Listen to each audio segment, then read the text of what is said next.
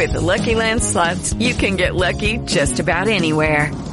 This is your captain speaking. We've got clear runway and the weather's fine, but we're just going to circle up here a while and get lucky.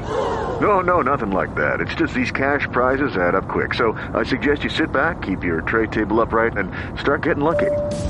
Play for free at LuckyLandSlots.com. Are you feeling lucky? No purchase necessary. Void where prohibited by law. 18 plus terms and conditions apply. See website for details.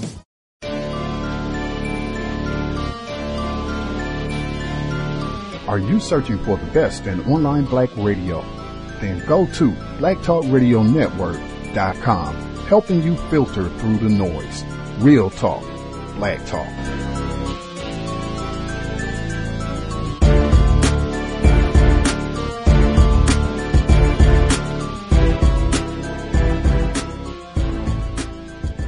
The internet is full of half-truths and all-out lies. We've all seen them, and many people on social media complaining about it. Here's your chance to show and prove. WorldAfropedia.com is a black-owned and operated encyclopedia. There are several thousand articles, but we need help. We can't uncover all the truth ourselves. So please, join us and become a writer, editor, or blogger for WorldAfropedia.com today. Every little bit counts. We owe it to the future generations to put the truth out there. Visit WorldAfropedia.com, the African-centered encyclopedia, a global database of African knowledge for the purpose of bringing about global African wisdom and understanding. WorldAfropedia.com. See, so when black people say, well, I'm not going to be involved in no blackness and all like that, see, I know where it's going because I tried that right from the beginning. That's how I got started. I'm a run away from this thing called racism, but I found that there was no place to run. That was my ambition when I started out. You know, I wanted to be a cartoonist. So I found out because of racism, that was a problem. That became a problem with Mr. Magruder. See, my characters are going to be black. So I'm reacting to racism right there, okay? Mr. Aaron Magruder and Boondocks. Yes, sir. See what I mean? So, hey, there's nowhere to run. See, so I gave up the idea of being a cartoonist. So I said, well, now what am I going to be? I don't know. But I know that I'm going to find some place where color don't make no difference. Yeah, I work about 32 jobs over the course of a week. I think it's interesting I got 32 jobs and most niggas say they can't find one. Niggas. You're familiar with Bambi, right? Burr. Burr. Look, he's starting to talk. The 1942 Disney movie turned the cute little deer into an American classic. But did you know that a lot of the art in that Oscar-winning film was actually inspired by Chinese landscapes? That's because one of the animators was a Chinese immigrant named Tyrus Wong. He died last week at the age of 106. Pamela Tom is a director who spent 17 years making a documentary about Tyrus Wong. I want to reference a quote that appears in my film, and it's by Tyrus, and he says, if you can make a painting with 5 strokes instead of 10, you can make your painting sing. And that captures so beautifully his philosophy and approach towards art. It's less is more. It's very painterly, very ethereal, very impressionistic, and that's what he brought to Bambi. So if you go back, it looks like a Chinese landscape painting. Which makes sense when you know about his life. He immigrated to the U.S. in 1920, and this was not an easy time for Chinese people to come to the United States. Tell us a little bit about his journey. Yeah, so there was, a lot of political turmoil in China at the time, and his father decided to bring Tyrus to America for better opportunities. The Chinese Exclusion Act was in force, which barred the immigration of all Chinese to the U.S., except for a very small number of classes, which was, minister, student, diplomat, and a merchant. So they came over under false papers. They were pretending to be merchants. So it was a very frightening first entry into the U.S. And he grew up where? They originally went to Sacramento, which was nearby San Francisco, but, his father, it was difficult for him to find work, so he went to Los Angeles and left Tyrus alone to live in a boarding house in a dark alley in Sacramento. And naturally, as a young boy, he started skipping school. He was not all that interested in academics. And he just was kind of goofing off and working actually at a grocery, trying to pay off the cost of his ticket to the U.S. But when he started failing in school, his father sent him $20 and ordered him to get on the next train to Los Angeles. And so he was reunited with his father. Was greeted with a couple of slaps across the face for being such a, This guy can't get a break. I know. And so it was in middle school. He was going to Benjamin Franklin Middle School in Pasadena, where his teachers recognized his talents and suggested that he try to get a scholarship to Otis Art Institute. Pursuing art, becoming an artist was probably the least plausible pursuit you could have, imagined. His father had to borrow $90, which was a princely sum, to get him through his first semester at art school. After that, he was able to get full scholarships. So his father not only went out and borrowed that money, but he made Tyrus practice his calligraphy every single night when he came home. They lived in this tiny, boarding house, and they didn't have money for paper. They didn't have money for ink. So he had Tyrus practice his calligraphy by dipping a brush in water and leaving imprints and impressions on newspapers. So he could not have done this without his father's support. Wow. And he eventually makes his way to Disney, which is a story in itself. What was it like for him to be a Chinese artist at Disney? Well, he was one of very, very few. He was the first to work in the animation department, and he entered as a lowly in-betweener, which was your sort of entry-level job.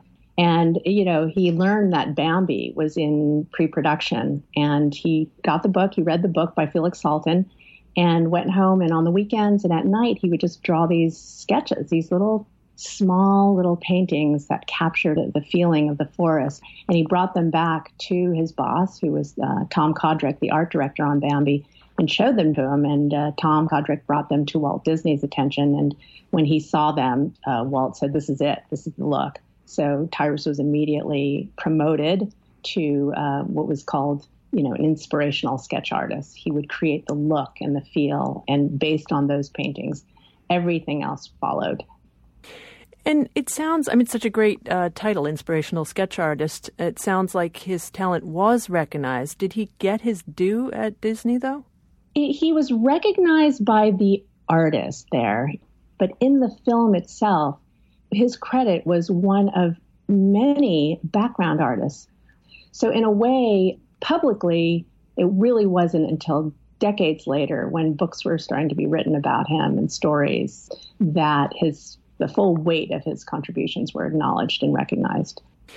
Do you want to say more about, what was the role of race in the trajectory of his life and the kind of unseen, unsung aspects of his career? Yeah, any other person would have been thwarted by the racism, the discrimination. At Republic Pictures, he was on his first day of work, and the head of the department called him a chink. This is something he had to bear day in and day out throughout his career. He couldn't buy a house, until the laws were changed in California that allowed Chinese and other minorities to own property. But I think that it was that strong, singular drive to create and to paint and to draw and to, share the world as he saw it is what got him through that. What was he like to be with? Oh, it's like I get tears in my eyes when I think about him, and that I will no longer have the gift of being in his presence. He always gave. He would give his art away. He gave his time, he gave his love, he gave his talents. He was just that kind of person, and he was just an incredibly rare human being in spirit. Personally, for you, what do you draw from him? How has he affected your career? Your sense of self? I was drawn to him because we, as minorities working in the arts, well, any person working in the arts, you want to believe that your dreams are possible, that it's not pursuing a dead end. You hear enough no's your whole life. To encounter Tyrus, to learn about him, to see what he achieved, just gave me so much hope and faith that this pursuit of creating and being an artist is worthwhile and possible. And that's what I want to share with others by telling his story. And I think it's been affecting people in that way. Well, thank you so much for telling us about him. Pamela Tom is the director of the documentary film Tyrus. Thank you for having me. Context of white supremacy.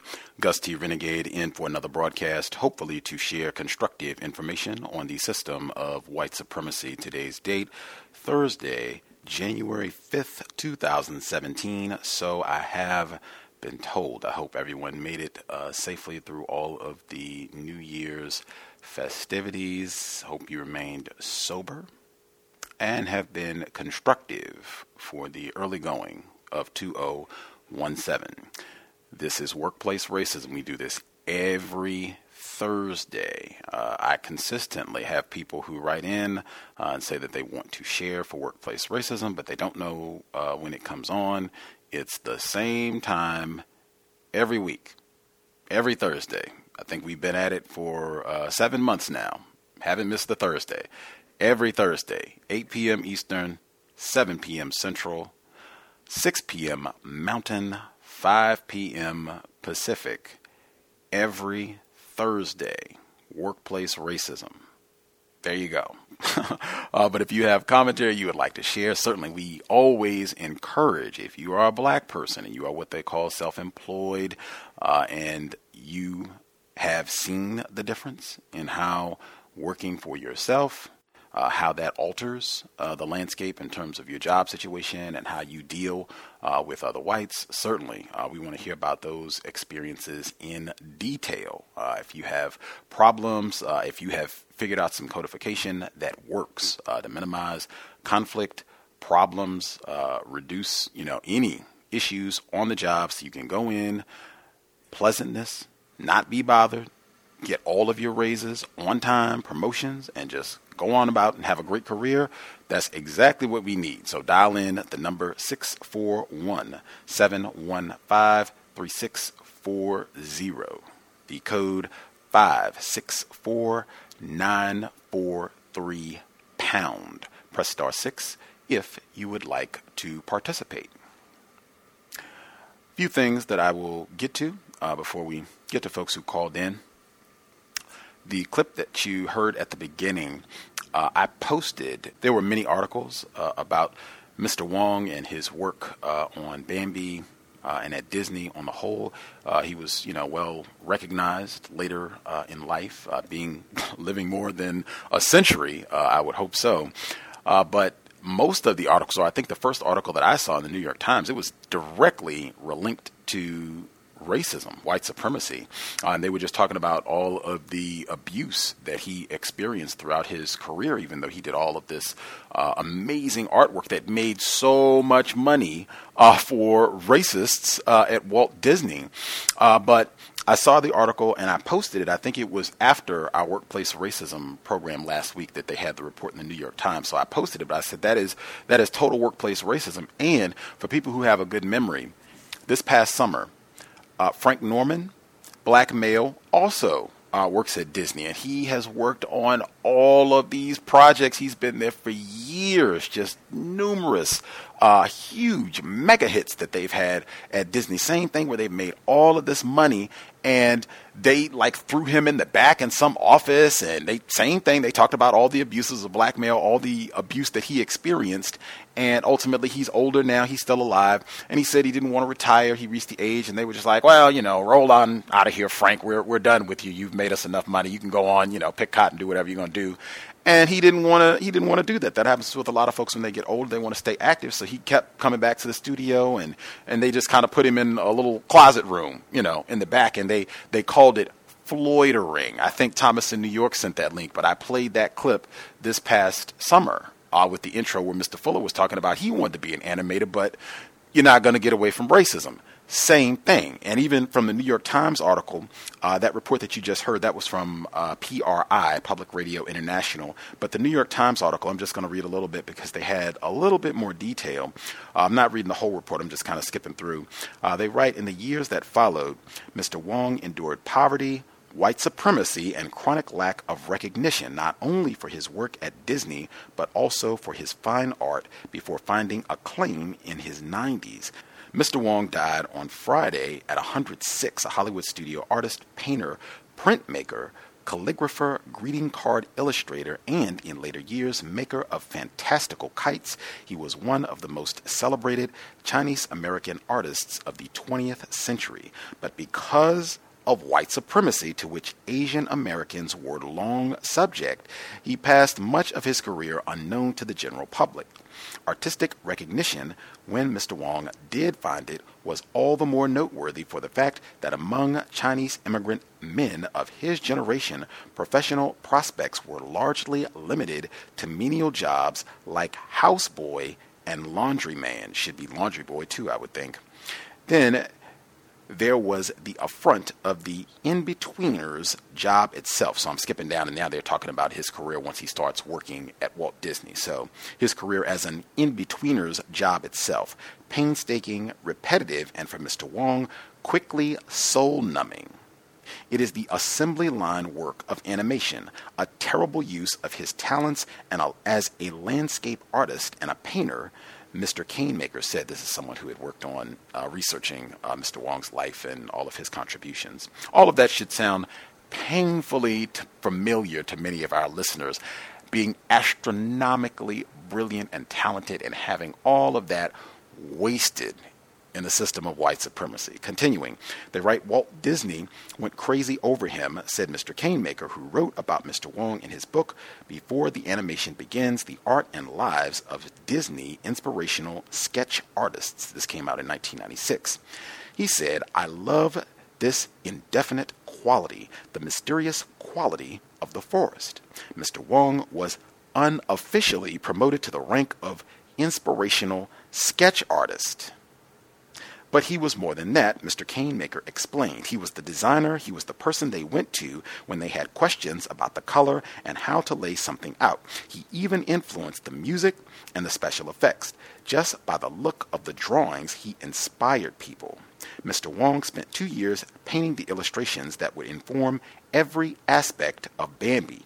Throughout, the finished film lent a brooding quality by its stark landscapes, misty, desaturated palettes and figures often seen in silhouettes. His influence is unmistakable. But in 1941, in wake of a bitter employees' strike that year, Disney fired Mr. Wong, though he had chosen not to strike. He felt the studio had been good to him, Mr. Canemaker said. He was let go amid the lingering climate of post-strike resentments. On Bambi, Mr. Wong's name appears quite far down in the credits as a mere background artist. Mr. Wong joined Warner Brothers in 1942, working there, and lent out on occasion to other studios until his retirement in 1968. Lent out almost sounds like I'm reading Edward Baptist, where you're, here, this is my nigger, he's pretty good. I'll let you borrow him for a week, do whatever you want, and then just bring my nigger back. The last portion, it reads, the indignities he endured were not confined to the studios. Trying to buy a house, he and his wife, the former Ruth Kim, were told that each property they inquired about had just been sold. Then, in a month, you'd go back there, and the sign was still there, Mr. Wong recalled in Tyrus, which is a documentary film about Mr. Wong's life and his work at Disney and what have you, and the white supremacy he experienced. But that was the New York Times piece, which really at its core was about the racism that this non-white male endured, even though he was spectacularly skilled, brilliant artist, made them all this money. You're still just a nigger. Don't forget that. You might be a yellow nigger. Nigger nonetheless. System of white supremacy. Nigger nonetheless. With that, if folks have commentary, they would like to share. We actually, one of our listeners in the UK, actually, she had a significant work. Well, actually, I forgot. We have other UK listeners and folks outside the States who do listen to workplace racism, and they have written in. Obviously, it's more difficult for them to participate live, but they have written in to discuss some of the problems. I think we had one of our listeners in the UK. She wrote with the situation about getting packages sent to the job, and white people kind of looking at her some type of way about that. That was, I think, a few weeks back towards the end of last year. But we had a different non-white person, black female in the UK, and she had been talking about her work experience, treachery of white women, and the same thing that you heard with Mr. Wong, just not being valued, where you come in and you do the work of 12 people. You work all day long. You're not loafing. You're really, investing yourself in this and just trying to do the best job that you can. And it's paying off. Same with Mr. Wong. It is paying off. Walt Disney is, they came up off of Bambi, did pretty well, still making lots of nickels off of that. But it was a black female in the UK. She was saying the same thing, that she was putting in all this time and energy for this place where she was working at and just not really being valued. And I think that, as I stated as I was reading that New York Times article, I think that will be painfully familiar for a lot of black people. The only other quick thing I will get in, I could have, because a listener put it in my hand, Fences with Viola Davis and Denzel Washington, I could have easily constructed an opening segment of audio clips from Fences that are all about workplace racism. In fact, the whole movie begins with Denzel Washington's character, Troy. He's a sanitation worker, and him questions. I say it was beautiful. I might probably have to play it next week, but they're working on the garbage truck, and he's being questioned by his non-white friend, black male, about whether he's going to get in trouble and is he going to get fired because you've been down there getting at them white people. And he said, fire me for what? All I did was ask a question. Are white people the only employees capable of driving a truck? Do black people have to stay on the back of the truck to do the garbage? Is that in the rules? Question. Didn't make any statements. He just asked two questions. He said, how am I going to get fired for asking a question? I said, oh my God, they are listening to workplace racism on the cows. But I will have to put that in. It comes up quite a few times throughout the film. Workplace racism, black people having trouble on the job. You can just expect that in the system of white supremacy. I will again emphasize, and it's just for this program, this is not a program to spectate. You can go to the movies if you need to catch Rogue One, Fences, Hidden Figures, whatever it is. You can go to the movies and spectate. Counter racism is not about spectating, and particularly workplace racism. That is something that everybody, it should not be that we just have people who hang out and lollygag for this program to just, I just want to hear what these folks have to say. It's so entertaining. This is great while I wait for Scandal, to come back, or whatever I'd be doing with my Thursday. That should not be workplace racism. I think any black person in particular, if you're non-white, period, Mr. Wong, if you're non-white, if you have worked at all or think that you might have to do some work, even if it's having your own business, racism, white supremacy is still going to be a problem for you. I mean, even if you become president, racism, white supremacy is still going to be a problem for you on the job. There should be no way that we have people listening to this program and say, wow, that's so interesting. All of these different experiences. I've never had any of these problems. I've never seen any of these issues. I submit that it's just not possible. Dr. Welsing used to say that all the time, even if it's reflecting, even if things are, relatively calm on your job right now, nobody, is messing with you and sabotaging your work area or messing up your work schedule. So you're coming in different hours each and every day and never knowing when you're going to work. Even if things are relatively peaceful right now, you have had a job in your existence where you have experienced racism. Even if you didn't know that was the case then, I think that is constructive. In fact, I would encourage, that's one of the ways that I think we can make progress with workplace racism. Just reflect on our own work experience. We're all still learning. So you can look at the time. Okay, I was more confused then. I had white friends. I was going to the Christmas parties and getting drunk or whatever. I wasn't codified. And this is what happened in this situation. these are the things that I would do differently. These are things that I would say. These are things that I would not say. These are things I would do, things I would not do, that I think would give a drastically different outcome for how things evolved when I was more confused. Just reflecting. And you can use, this platform as well. I know it's not the most proud moment to talk about times where we were terrorized or confused or our finances and career in jeopardy based on things that racists have done to us on the job. But I think just reflecting on that, I think we can develop strategies, we can learn from it. And I think it's very helpful for other victims of racism to hear, no, this is not anything that is specific to you. It's nothing defective about you. It's nothing incompetent about you. White people are dedicated to practicing racism, and they do a lot of the same things. They employ a lot of the same techniques. They even have conference calls and what have you, and swap techniques about how to abuse their niggers. They've been doing this for years, and Edward Baptist, again, because he has that explicitly in his text, The Half Has Never Been Told, about whites getting together to swap stories about, ways to punish and abuse niggers, managing the plantation. With that, the number again, 641-715-3640, the code 564943 pound. Press star 6 if you would like to participate. Same as always, if you are not able to participate or if you, for whatever reason, are not able to call in, but if you want to share via email, the email is untiljustice@gmail.com.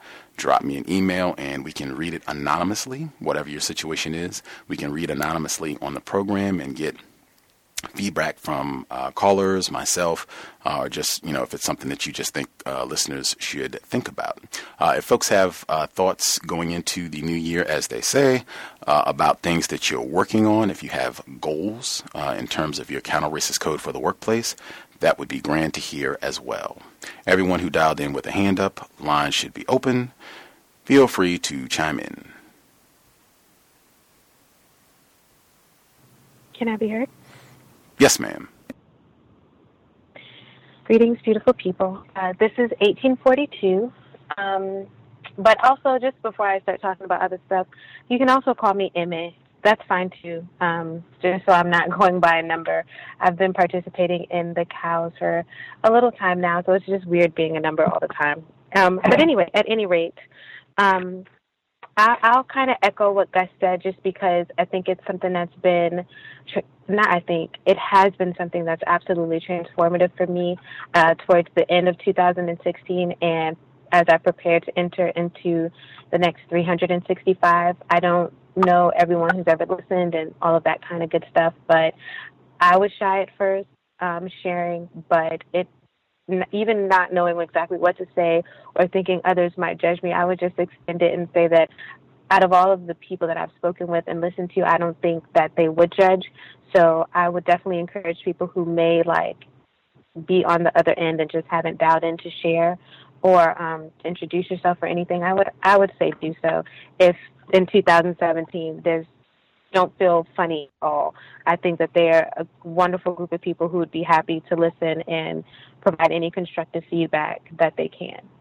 With that, I'll give you a couple of notes that I took over some of the things that I've been going through. But if there's time much later, because I'm currently not at the house and I don't have my hands on my journal, I would like to share. Gus once mentioned revisiting some of these traumatic experiences that we've had and thinking about them and writing them out and saying, what happened, what we did, how we felt, what we would do now with our codification and things like that. And I took him up on that because I had one experience, which I did share with y'all, but that was so piecemeal because it just came to me. I hadn't sat down and actually opened up the compartmentalization I had done and really pulled out. So it took me days because I couldn't even take it. I sat it down and came back just because it was so much. I'd be right. I was like, oh yeah, this person did this, and oh yeah, this person said this. So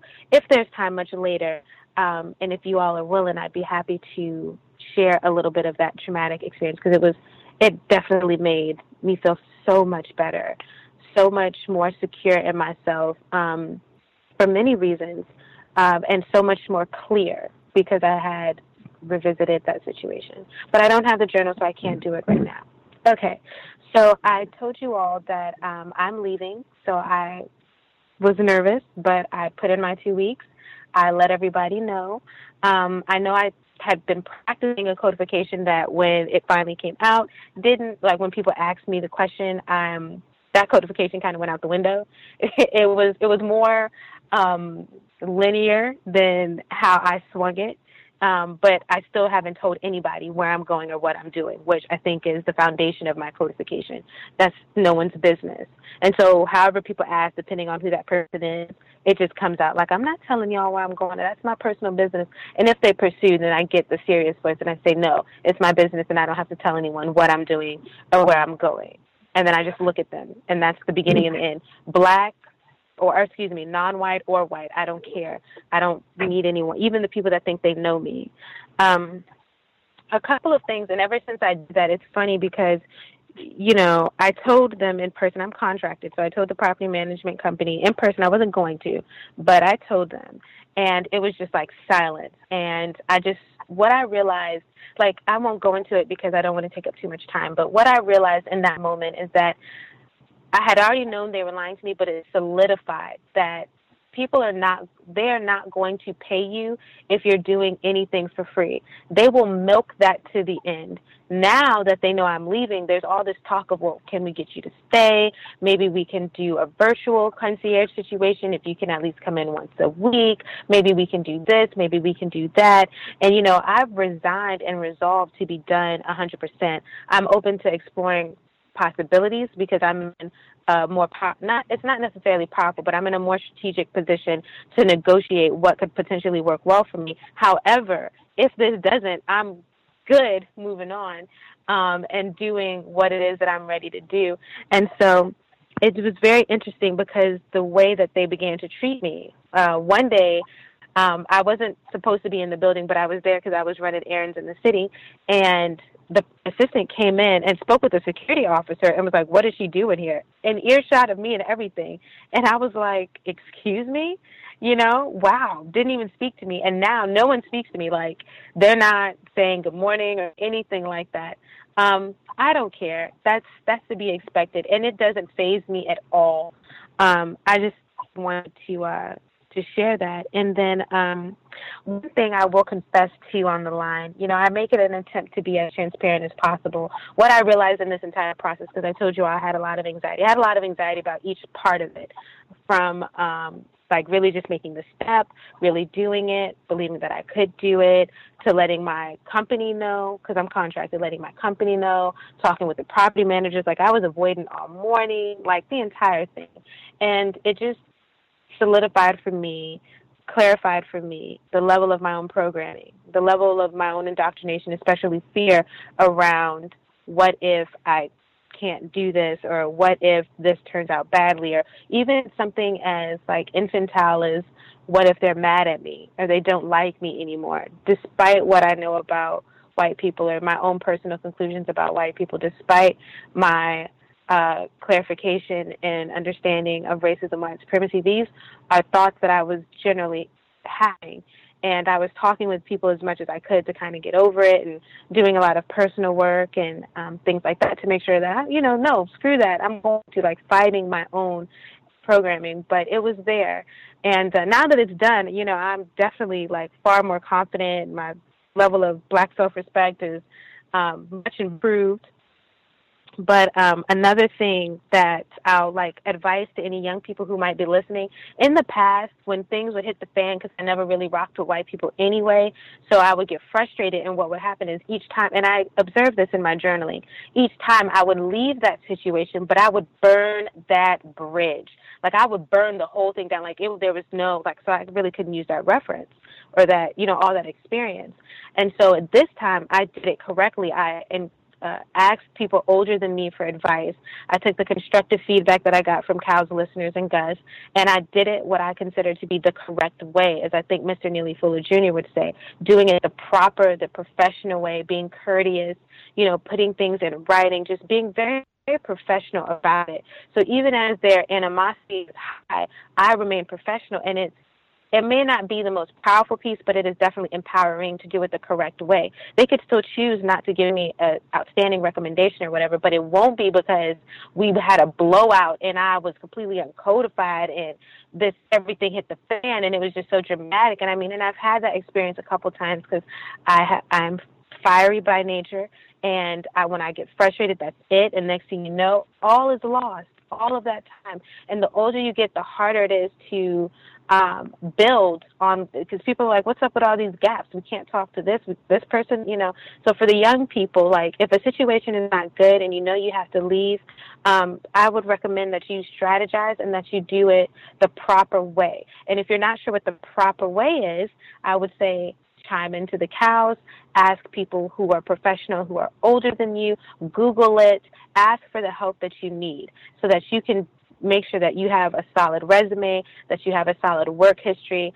As it gets harder to find employment, I think that is just a very powerful strategic place to be. And this is the first time I can tell you, and I'm in my late 20s, like the first time that I've done it the right way, and it feels so good.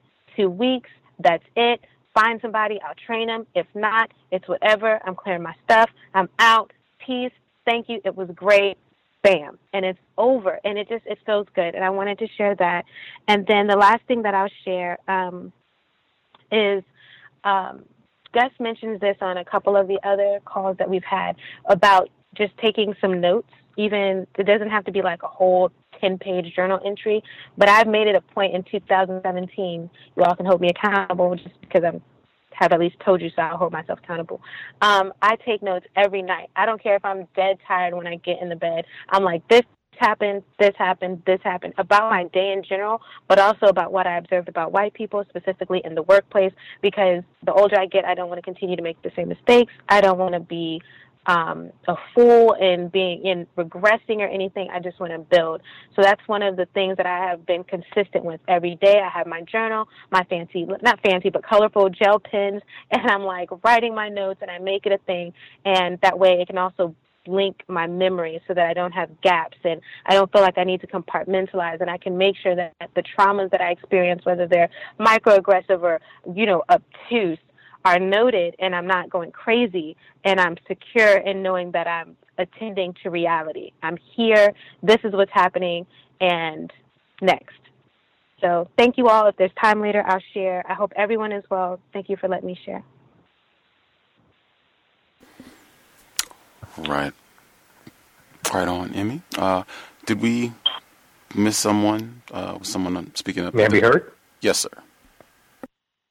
Yes. Greetings, Gus, and to the listeners of Lamine from Kansas City.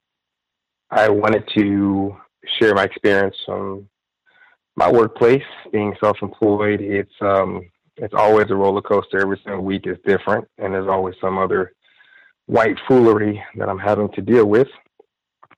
Before I got started with my experiences, I just wanted to say, for me, I do appreciate the previous caller, the small victories. I just feel good to hear. I think I had that experience too, where I had to go about it in a more methodical way as opposed to storming out and cursing everyone out. It's not a good strategy for non-white people, specifically black people, because the system will always take retribution or action, punitive action, for that, as it already does on a daily basis. So it just compounds our issues and not creating more problems. I've also been trying to remember to get to sleep earlier.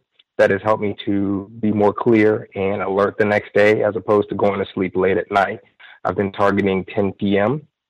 I haven't been hitting it every single day, but just being mindful of it has allowed me to get more sleep and to wake up to be productive earlier. Some people are better in the morning. I'm not really. So it's been really good for me to be alert to deal with white dominators and be conscious of what's going on, as opposed to being tired.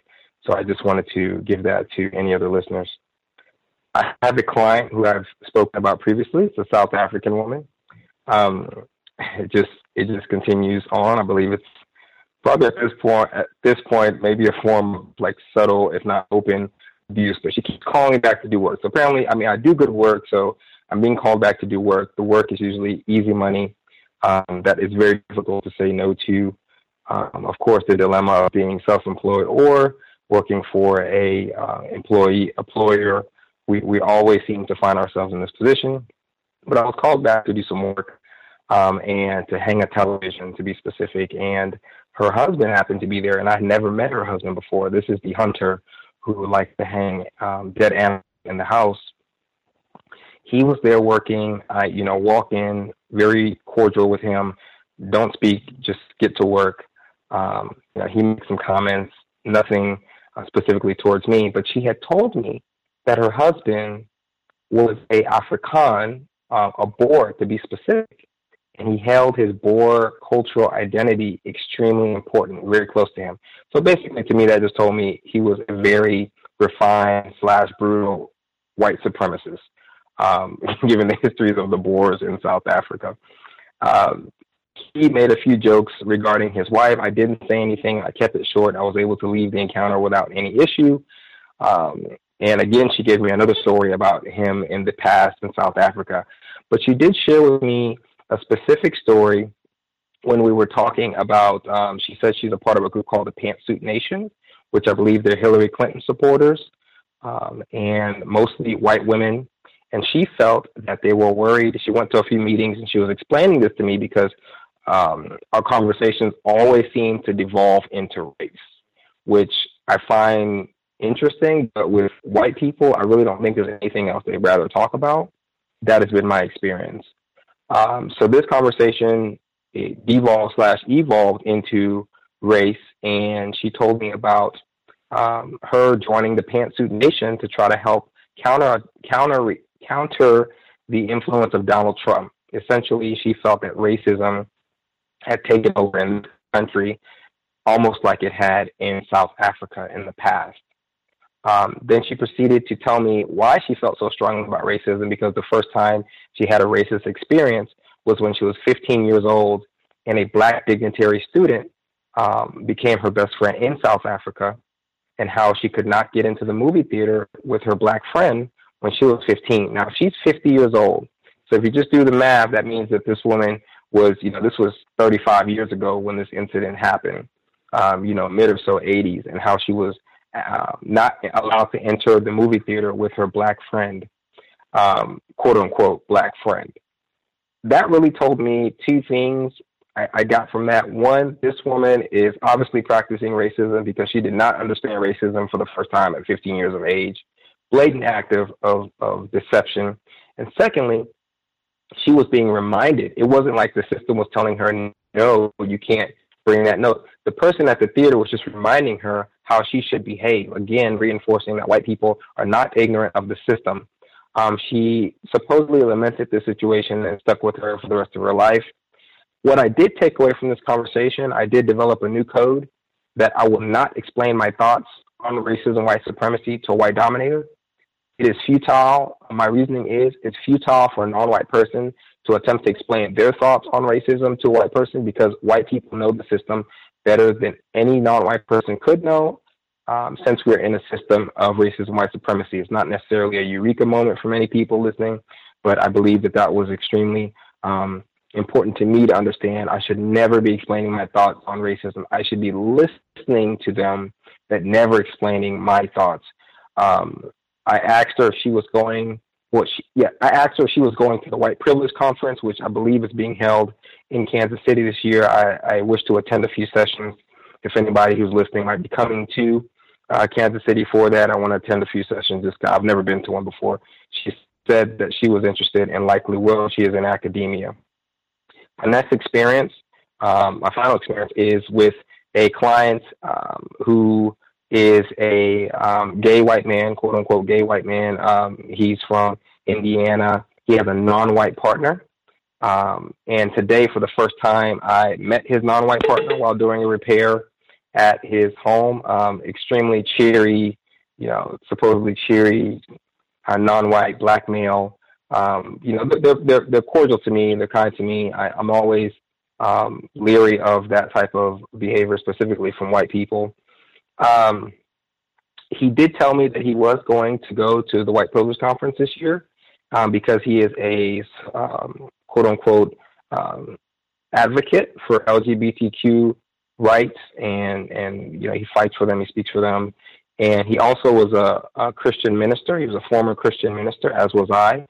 So sometimes our conversation, he started bringing up politics. I think I was under the sink working on something. He started bringing up politics and Trump. Of course, he strongly about Trump, and he started talking to me about how afraid he was of what he's going to do, and he felt afraid for the first time, which I believe is not being truthful.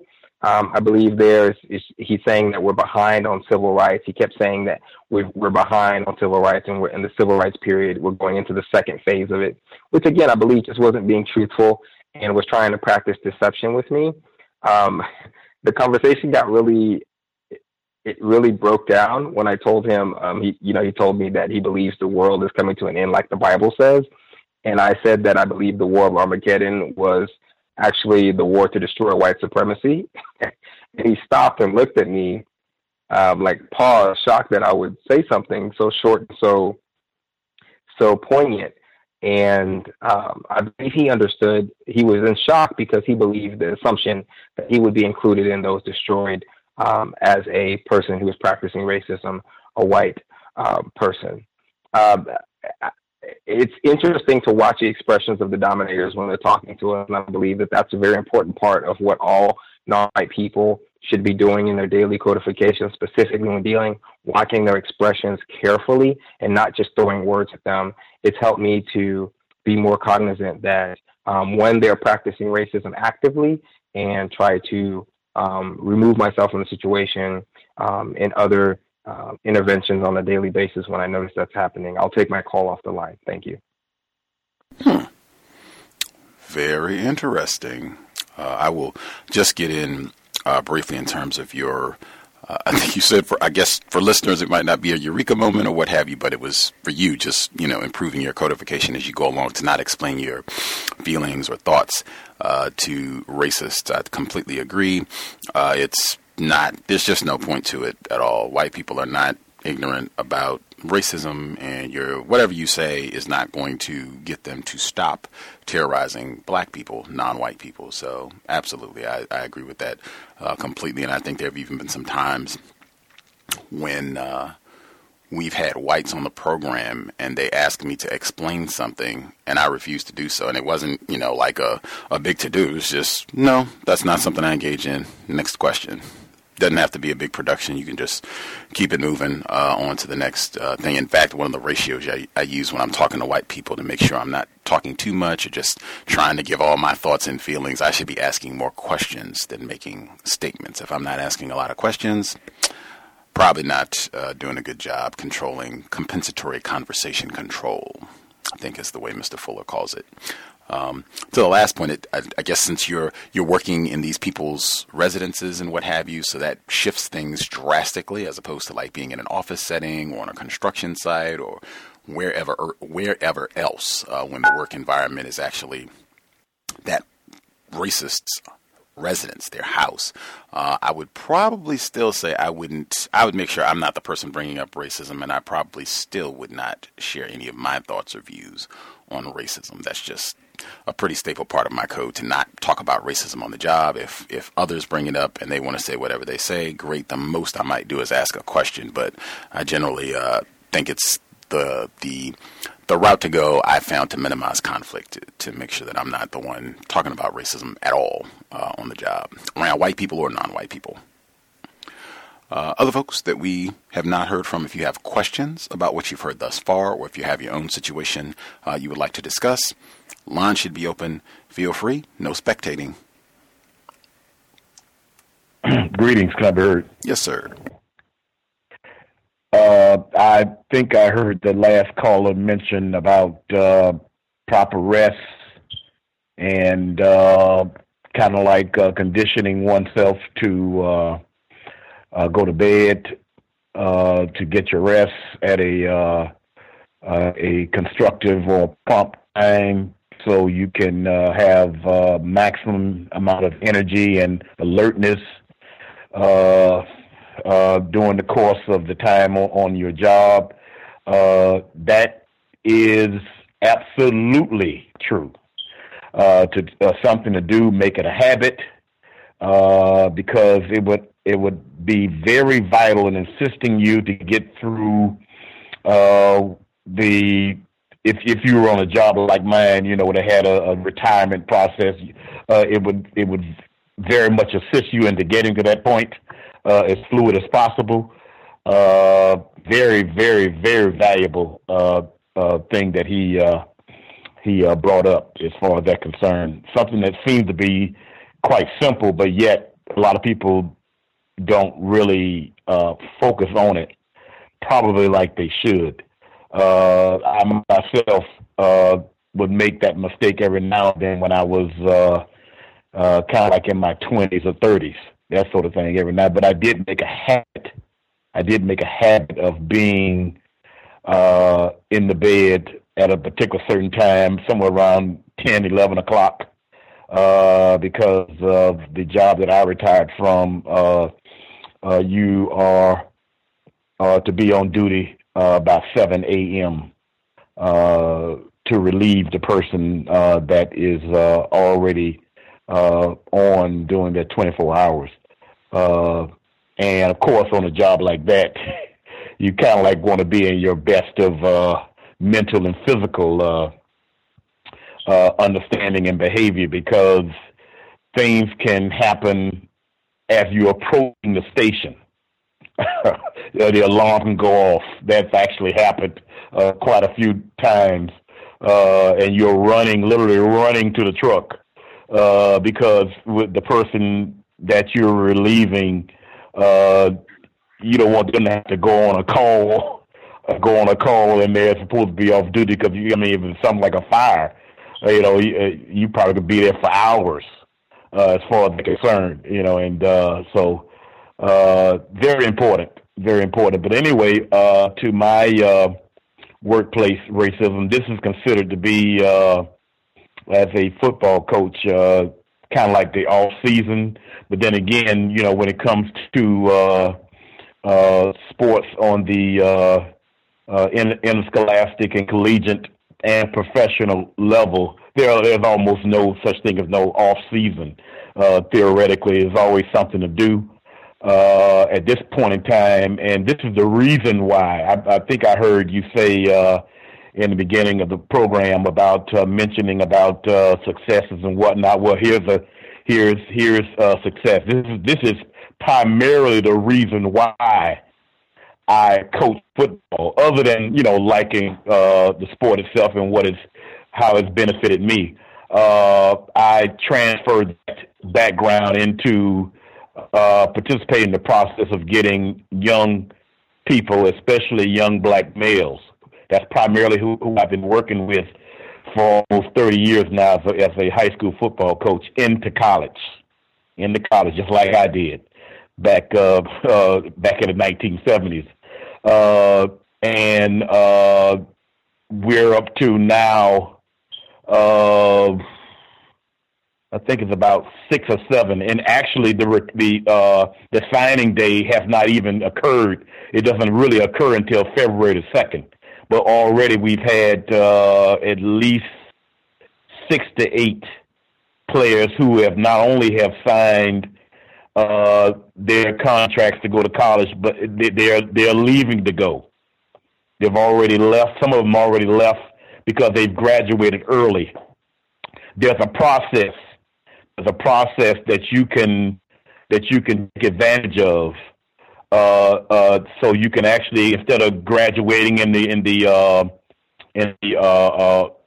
spring, at the end of the semester, you actually can graduate during what is called the winter break, and by the spring you're at your college. You're at your college that you have signed with, and we've already had about 6 to 8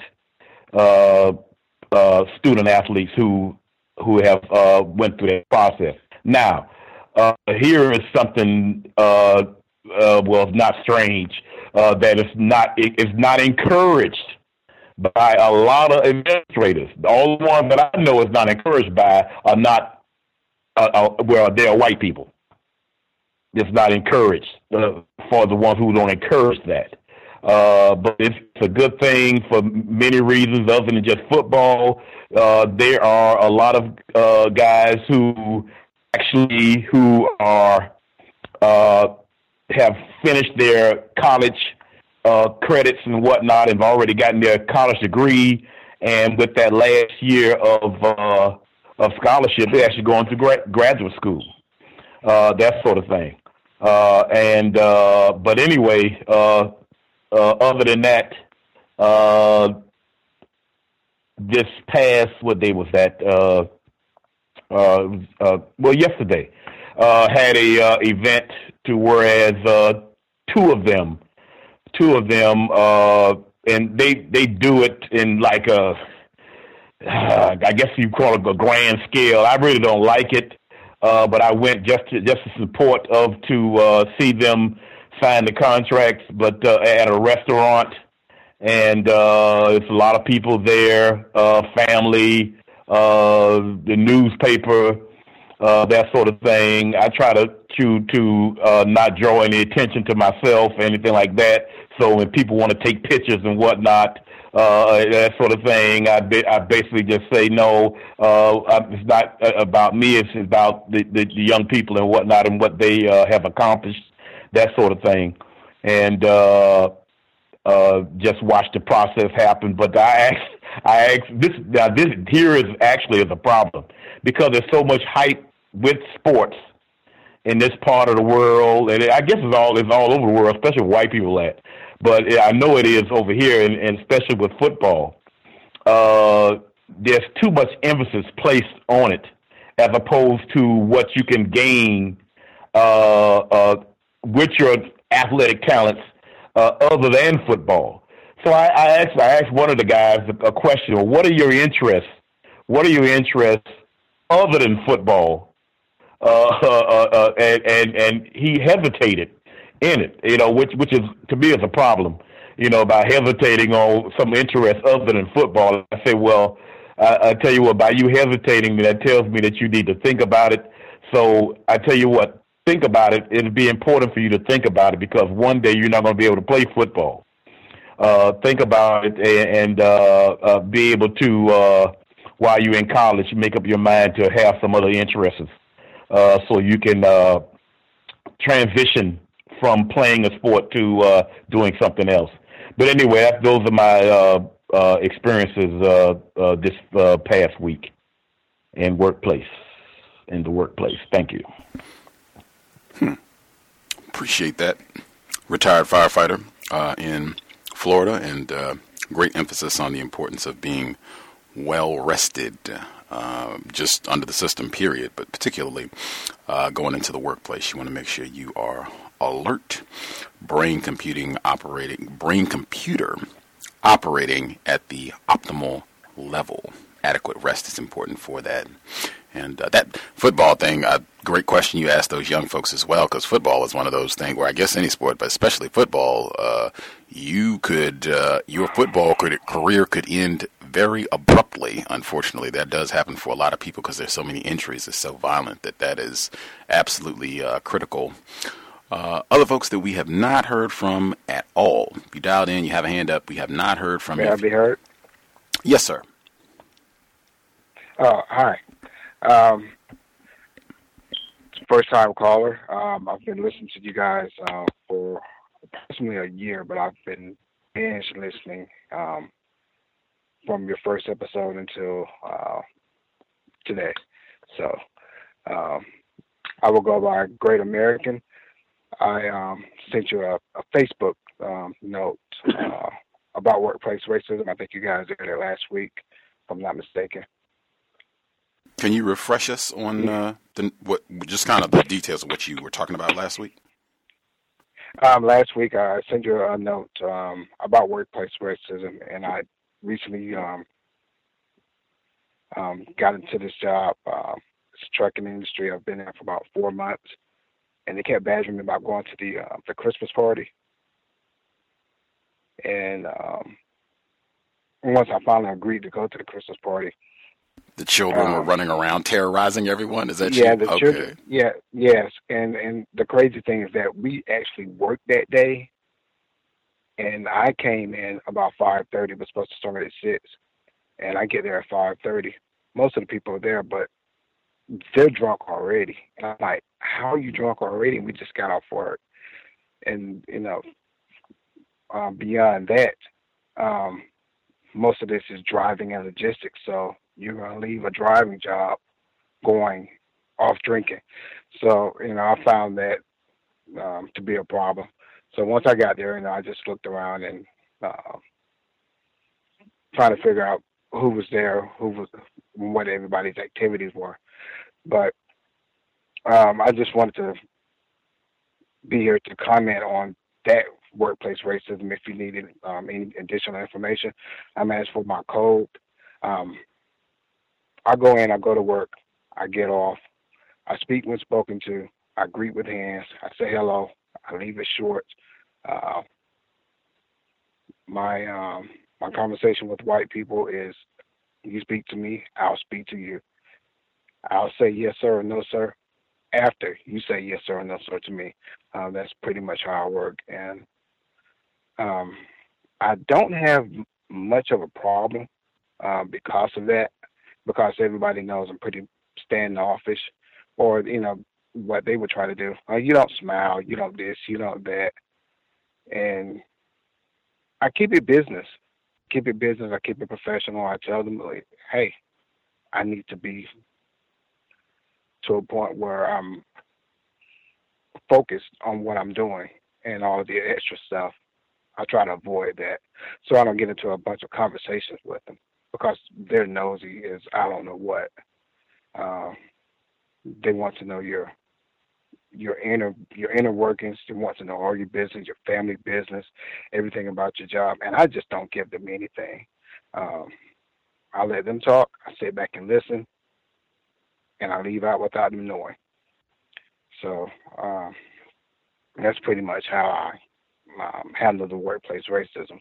But as for this Christmas party, it was, like I said, it was about 140 people there working with the company, so nearly everyone showed up. But how many black people? Alcohol, or non-white people? Roughly about non-white people. Roughly about 10 were there. And the crazy thing about it, like I said, I was one of the first black people there. So there was another guy that was there that I noticed, but he was sitting by the door, so I came back by the door to sit with him. And we were at a big 6-person table by ourselves, just standoffish and looking and observing everything, and seeing the inner workings of how people interact with each other. But it seems like every black guy that came in, they specifically went to a sector of white people, and I could not understand that. And the first thing they did was grab a beer or grab some type of mixed drink, and then went to cursing at each other, and it was fun, and it was laughter. I'm like, are you serious? And I really didn't see any need for all of that. I mean, we all at work. Then the cursing and the drinking would always lead to something else, especially when you're dealing with those people. So, I just sat back and watched. I didn't drink anything. We had dinner. I ate a little, but when the kids came out, that's when it really got crazy for me. They came out of the office. It was like maybe 3, but it was one in particular, like a 4-year-old, and he was running and bumping and grabbing on everybody, just being all erratic and everything. And I'm like, what is this boy doing? So he finally got to the table where myself and another black guy was sitting, and he just walked up to us like very slow, like Jason or something. I don't know. Well, not like Jason. He just walked up to us slow, and he had this plain autistic look on his face, and he slowly kept walking towards us. He walked around me. The guy that was sitting with me, he was to my left side, and he shot him in the face with a finger. And after he shot him in the face, he just stared at him. And myself and the guy looked at each other like, he was like, I can't believe that. I said, I can. And he sprinted off to one of the women, and that was enough for me. Like I stated before in the letter, there are guns on the premises. I found that out when I first got there. There's everybody carries a pistol. I would assume, if not 100%, I would assume 80% at least carry a pistol. I've seen them myself, so I know this. Even inside the office with the supervisors, like I said, it's a family company, so they're brothers. There's, animal heads all over the wall and Trump stickers and rebel and Civil War nostalgia and all of this stuff. So you pretty much know where you are, but it just dumbfounded me that these other 8 black men had no clue of what they were dealing with. So I just call to just be more direct with the letter and let you know that, let the guests and the listeners know that how I got through that situation was just to leave. I felt the situation was becoming volatile. It wasn't a place for me. It wasn't a place that I cared to be. So I just politely excused myself, and that was it. So that's all I have for workplace racism. Grand. Great decision to exit the premises once you didn't feel comfortable, didn't feel safe, particularly if you got alcohol and firearms in addition to whites. I mean, it does not get any more lethal. That is fantastic decision. I think the little 4-year-old that you saw it, Dylan Roof 2.0 in training. And I mean, I was thinking seriously, like, yes, Dylan Roof 2.0. That's what you should have in mind. Whites are, out training their toddlers with firearms on a regular basis. And I guess just the other quick comment to get in, because I know you were saying, like, on the job, you just keep it business. Hey, I got to stay focused. I don't have time for a lot of that extra unnecessary chit-chat. I know for a lot of victims, they've talked about that ending up being a problem where, I mean, even to the point of being written up saying, you doesn't seem like you're a part of the family. You don't talk to us. We don't hear, you're not a good fit. That's the type of thing that they'll say. That's the type of language, that you're not a good fit for the culture that we have here, because, we like to laugh and joke around, be on a first name basis. We've had so many black people who have, had all over the world who've had problems with that. Like, just anything quickly that you could share in terms of how you've been able to make sure that doesn't become a problem, that you can just be quiet, do your work, and they leave you alone? Well, I guess one of my the better attributes I have is my demeanor, I suppose. I was with the Department of Corrections and riot safety for about 9 years, and most white people that meet me think that I'm military, which I'm not. I sort of despise all of that. I see, no good in that. Just going out killing people you never met for no reason, just because someone told you so. So they think I'm military. So I guess that gives them, I guess that closes the barrier for them to think that I'm friendly, since we have so much affection for the military that's fake affection. But before I got hired, I spoke with the owner, one of the older brothers, and we discussed pay, we discussed how long we work, we discussed what days we work, so on and so forth. And everything was to my liking, and what I told them, they agreed with that. But I just made it clear that I'm not working any weekends, and if I do, it needs to be an emergency. You need to let me know. I'm just coming in to do my job because I'm just doing what's expected of me. So let them know I'm not working any weekends. That tells them exactly I'm not doing anything extra, no more than what I'm getting paid for. So there's no need to ask me. And they tried to the first 2 months, and I declined. And how the way I declined, I asked them. I said, "Well, is it required of me to work this weekend? Because if not, I'd rather spend that time with my family, considering this is a family business." And they left me alone after that. So I sort of set the table, I would think. That's probably how. Asking questions, always great. And I think, or at least to me, that reminds me of what Raj shared. It's probably some months back at this point, just about kind of letting white people know up front that, hey, I'm appreciative for being able to be a part of this organization and looking forward to being a valuable asset and us all being to prosper together. But I just don't do a lot of frivolous chit chat. It's just not my personality.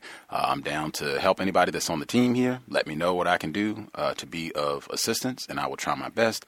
But I just don't, do a whole lot of the, hey, and let's talk about where we went shopping. I just don't do all that. Good morning, good evening. Let me know if you need something, but that's just not my personality. He said just kind of letting folks know that up front had helped a lot with him. So I kind of say that to other folks as well. Just kind of establish that up front, letting people know and still being courteous, but just that I'm just not a chatty person. That's just my demeanor. Now let's get some work done. And that can be helpful, it seems. Other folks that we have not heard from, if you have questions for any of the folks who chimed in thus far about what they shared, or if you have your own situation that you want to discuss, your line should be open. Folks we have not heard from at all. Can I be heard? I heard both of you. Let's see. Mr. Steele, you want to go first? Sure. I just wanted to say thanks for all the contributors that have called in thus far. I especially like the story that was told by 1842. I think making a good exit from any employment situation that you've been in is really, really, really important, especially as you're building up a work history. You want them to be able to call and talk to somebody to verify that, hey, you're not going to be a problem. And if they are able to determine that you're going to be a problem, you probably won't hear back from any prospective employer. But I will say, just as for tips for victims of white supremacy that have, I guess, found themselves in a situation where they do have holes or gaps in their employment history. If you do have any,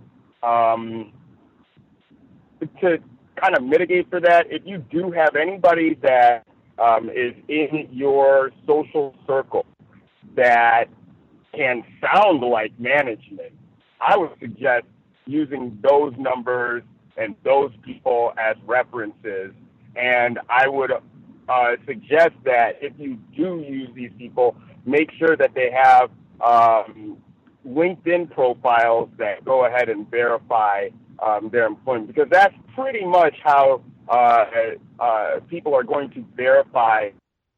They're typically going to go on LinkedIn and to, kind of check to see, is that person actually a manager? Does this name match up? And that's if they go that deep into their due diligence. Also, I will say just a suggestion to victims of racism that are looking for employment, and you have your resume. On your resume, please, please, please write out what it is that you did at each position. Your job title at each of those positions does not speak to any of the experiences that you had. And you can go ahead and, a pro tip, if there's a particular job that you're looking at and you're looking and it's of interest to you, they'll tell you basically what they want to see from you. So in the job description. So if you want your resume to stand out, use the keywords that they have identified in the job posting. And you can even, at each one of your job descriptions, you can write out how each one of those must-haves, each one of those must requirements you've applied or you've met at each one of those positions. It saddens me to see so many victims of racism. They think that, hey, because I have a document that has my name and some jobs on it, this is a sufficient resume. I just want to say that it's not going to show up in any searches. It's not going to pop up when a recruiter or some sort of HR professional is looking and skimming. And if you don't tell a story that, or just a list of how you knocked out every single one of the tasks that they identified that you're going to be doing in one of your previous positions, you're just not going to get that call. So also, be able to speak to every single thing that's on your resume. I've seen victims of racism in situations where they may have things on their resume that they say that they're competent or proficient in, and when it comes to being able to speak to those skills, being able to talk through some of the scenarios that those skills are applied in, they just falling short. So I don't know if the situation is that, people are embellishing what they have, the skills that they have, or if they just have poor communication skills. But please be able to speak to every single thing that you see on your resume. I just can't stress that enough. Recruiters and frontline people, frontline HR professionals, they're going to be the ones that are skimming through this, and we're going to make the thumbs up or the thumbs down, and just make their job easy. Use those keywords. Speak to everything that that particular job posting has, and just make sure that you have that have that down. And that's just some brief resume tips. A lot of people, I don't know if people know this or not, but another thing that I do, or I guess what I do, is comedy. So one thing that I've noticed, one thing that I guess observed in this particular workspace is that racism is expected and it's celebrated, and it is oftentimes framed as jokes. So I run into situations that are just, and people that say boldly racist things, and I guess, because they're comedians, it's okay. And I've just been noticing that, there's these secret groups that people who call themselves comedians form on the internet, and they go ahead and they discuss different targets that they have. They have targeted discussions about who are they going to take down, who are they going to focus on. And this week, I've noticed that victims of racism were targeting a person named Dan Ninian or something like that. I don't know. I'm not familiar with this comedian, but apparently he is half what they call Indian and half what they call Japanese. So a lot of his jokes are based on that. And apparently he was embellishing his age and playing the media, the PR game. And some comedians were just bad-mouthing this person. And then I noticed that they were going to different corporate interests that he had, and they were going through and saying, this is why you should not work with this person, and this is why you should not work with this person. And I pointed out how, I was just, going back and forth with some of these people. And I pointed out that, hey, this person's career is here and yours is there. Maybe you should go and read this guy's book and see, exactly what steps you should take to become better comedians. They responded by going ahead and searching through my old posts and finding ones that they found objectionable and going ahead and posting them all over the internet, telling people, don't work with these people. I'm in a new market, so they're going and trying to convince the people in this new market that I'm some sort of bad guy or something like that. And this is just something that I've noticed in the workplace of, I guess, comedy. I don't know I guess if you're in the, and speaking of, if you're in the, Los Angeles area, I'm going to be at a place called the Pack Theater on Santa Monica Boulevard on Friday night, where I will be, I guess, co-hosting or a panelist on some talent shows. So go ahead and, I guess on Facebook, I'm Ken Steele, and you can see my Facebook profile page. You can see the event there. So I guess that's my workplace racism for this week. Just some tips on how to improve your resume, and check me out. Appreciate that. Caller in Florida, it was a different caller in Florida. You spoke up simultaneously. Were you going to share as well?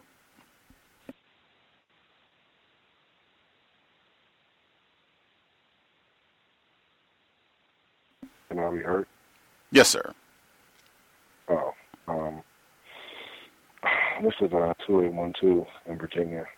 I'll just get right to it. Today was I'll just call it a difficult day, because I came to a couple of honest realizations with myself. Had an incident with a coworker. I had mentioned this older white woman a couple of weeks ago. I hope everybody can hear me. Where she was the one that asked me when I had mentioned to her that I was going out of the country, and she said, "Do you want to just leave the country because of Trump?" And I had asked her a question. Today she came into the office. We had an office meeting with the manager again. There's 3 people in the office. The manager left the room. She made a comment in reference to the reason why she was late to the meeting was because of she was listening to something about Russian hackers and 1842, who dropped so much knowledge and said, "Don't discuss politics." And I think I was typing something, and I probably wasn't even paying attention. And I think I said something like, "Why is that important?" And she said, "What do you mean, why is that important? Why would that not be important?" And I can't remember what I said, but when the other white manager left the room, it was her and I, and someone walked by and asked a question. She then spoke up after that person walked by and said, "Yeah, I'd like to smack such and such." And she was talking to me. And I looked at her, and she looked at me, and we had already had tension, but what I realized is that she doesn't take me seriously. And that was a huge eye-opening experience for me. I was really embarrassed, and I was like, wow. My manager, I don't want to say treats me with respect because he's still a suspected racist, but we have a cordial relationship simply because of the fact that I'm more productive in reference to what I do, in reference to volume and the amount of transactions that I do. But that was really bothersome. So then we had to go out for lunch together. And on the way back from lunch, the lunch was fine. We really just cordial talk, but I was really embarrassed just sitting there. On the way back, she was listening to probably WFAN, whatever the news station was. And at first they were talking about Donald Trump being sued. And she turned the radio up. Like, oh, I got to hear this. And I'm sitting in the front seat next to this woman that's already insulted me.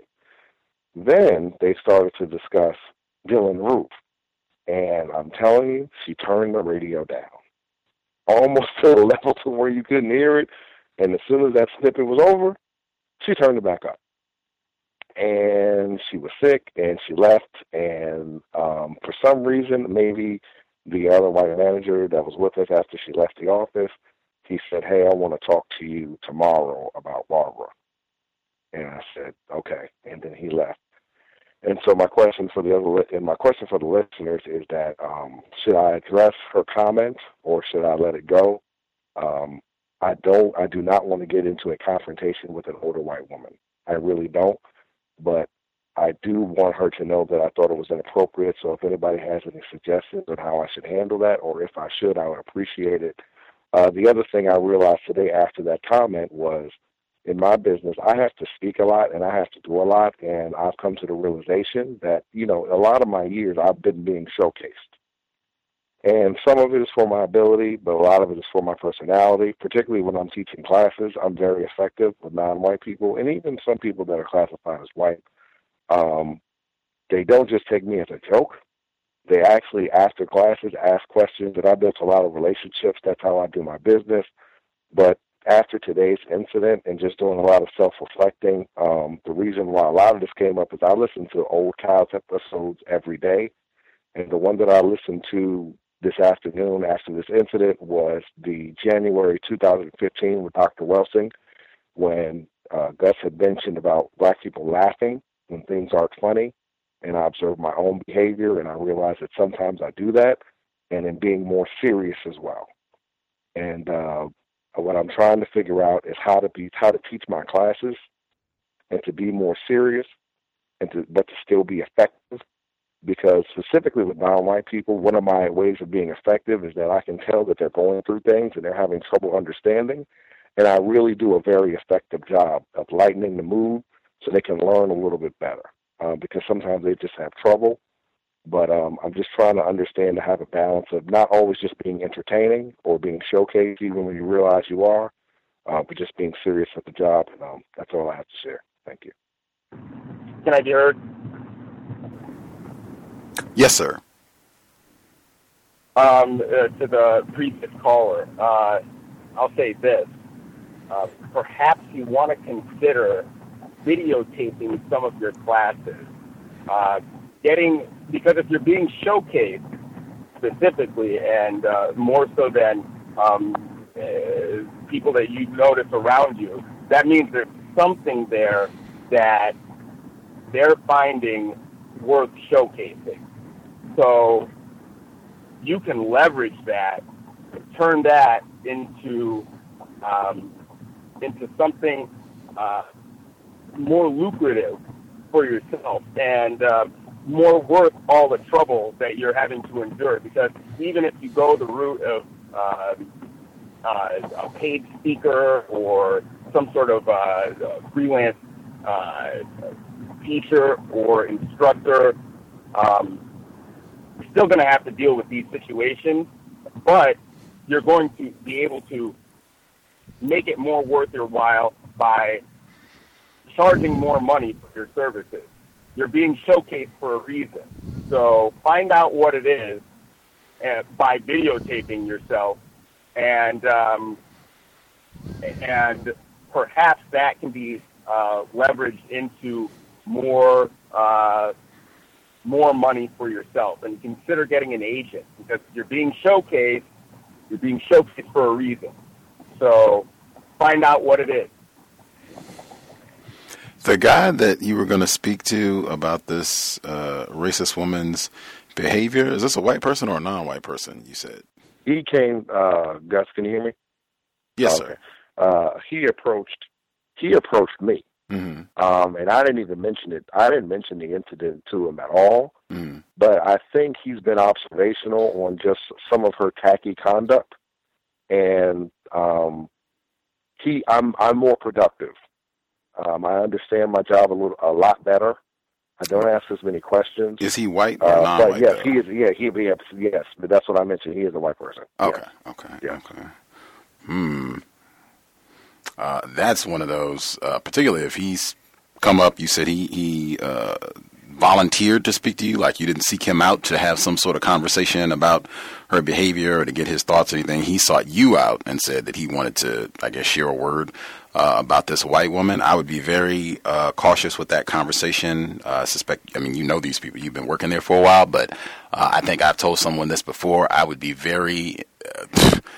putting it mildly, I would be very leery about going and talking to another white person or even another non-white person on the job about any situation with anybody else there, whether they did something incorrect to me. If I'm the one, I'm being accused of having done something incorrect to them, I would not want to be chatting with a white person. If he just wants to share for whatever reason he feels like he needs to say whatever to me, fine. If I need to ask any questions, fine. Other than that, I would not have a whole lot to say to this guy, particularly if you're stuck, because it sounded like you were asking maybe for suggestions about how best to proceed with this racist woman. Should you say something to her because you didn't agree with her conduct, and how all of this, evolved and what have you, particularly if you're still trying to figure it out yourself how you want to deal with this. I would not make it something where you're tipping your hand, as they say, and just kind of telling him what you think or how you feel about what she said. I would listen to what he had to say.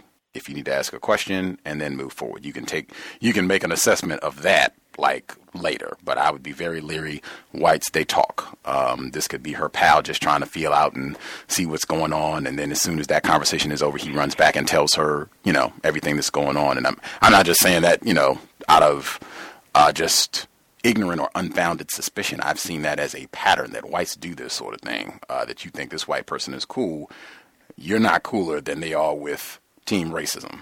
They're going to go back and function to make sure that they maintain white supremacy. So we need to keep that in the forefront of our mind. In terms of did I mishear? You were asking, how to proceed. Do you address it? No, no, I appreciate that. That's I'll definitely take that in consideration. Yeah, I was just trying to figure out how to move forward. I know how to move forward. I just pretty much know how I need to move forward with her, and that's just limit contact and to limit conversation and to not discuss politics in the office, and particularly, and just to keep it moving in this environment that we're in. And we're also competing for coins, which is what I like to say. And when you're competing for coins, people get very tacky. And right now, if it's a competition, I'm probably making a few more coins than we are, and we're in the same office competing for the same business. And I know I'll be quiet, but we had a lunch today, and we had to basically divvy up agents that we market to. And every time he mentioned, we were going through all these names, and every time he mentioned a name, I said, that person and I are doing business. And I could see her face like, how is this Negro doing this? And that's where a lot of the tension is coming from. So I'm just trying to navigate as best as possible, continue to make my money, but I want to be more serious in my environment because I realize a large portion of the issue is my behavior. So. Right on. I think with the seriousness, I think a lot of that is just about black really having a code about what you're going to do, because I think for a lot of us that, I don't know how you want to describe it, but that nervous laughter or that laughter when you're not quite sure about what to say or how you want to proceed. You don't want to get in trouble. It can be a fearful, terrifying situation because that's what white supremacy is, terrorism. I think that's where it comes from. I think you can be more serious, still productive, but I think you can be more serious where you don't have those laughter. Everything is not a resort to humor. When you already have an idea about, this is what I want to say, this is what I want to do. I've also encouraged people just be thinking on a daily basis so we can get out of that mode of being surprised about things where, yep, these racists, and particularly for you, it seems like you're doing well. You might even be doing better than some of these tacky racists, and they're really upset about that. This nigger is here outperforming us. Like, oh God, we got to get him out of here and embarrass him along the way. Just having that in mind. I've even, encouraged people to take 10, 15 minutes before you go into your office space, your work area, to just prepare for battle. Like, I'm going to be around terrorists all day long, and already having in mind whatever tacky comment that they make or whatever they say. If they say nigger, whatever it is, I already know this is my code, whether my code is I write things down or I got my technology, so I just make an MP3 recording really quick or whatever it is. When you start to have more of a code and just being, hey, I'm working with these racists, so I'm already going to have what to do, what my plan is about dealing with that. I think that helps a lot to minimize that tendency where you just have that laughter when you're kind of caught off guard or surprised in the moment how to respond. I think it greatly minimizes that and just giving you more confidence, more black self-respect about dealing with things in the workplace. I think it's just a matter of practice and time, at least in my experience. Did anybody else want to speak to that in terms of proceed? What it seemed like you were kind of getting an idea about what you wanted to do with the white woman. Anyone else want to speak to the serious aspect? Because I think other people have talked about that, or anything else we heard from the male caller that just dialed in. I think wherever you go, there you are, and there's going to be some degree. I think that whatever vibe that you're giving off that you're receiving not seriousness has been established in that environment, so you're going to have to cope with that. Just understand that you're dealing with white supremacists or suspected white supremacists, and keep in mind what Neely Fuller says, never ask for an apology, respect, or love. So when you're addressing all of these grievances that you have with a suspected racist to another suspected racist, I think that you're just going to set yourself up for more problems down the line. So I think you should do your best to neutralize this situation, codify your behavior, and understand that the more they think about you off the clock, the more trouble you are likely to bring to yourself on the clock. Are there other folks who had commentary they wanted to share on what we just heard from our male caller? Can I be heard? Yes, ma'am. I would, two things. One, I don't think that you should address it with her. I don't see that that's constructive at all. I think that could cause more problems. Second, I think since this woman and you have a pattern or a history, I think perhaps documenting what is said and when, like Gus recommends often to take notes, have like a little workplace journal. I think that would be constructive. I also think for this white male who wants to ask you a bunch of questions tomorrow and get you to get emotional, don't. I don't think that you should trust this white male at all.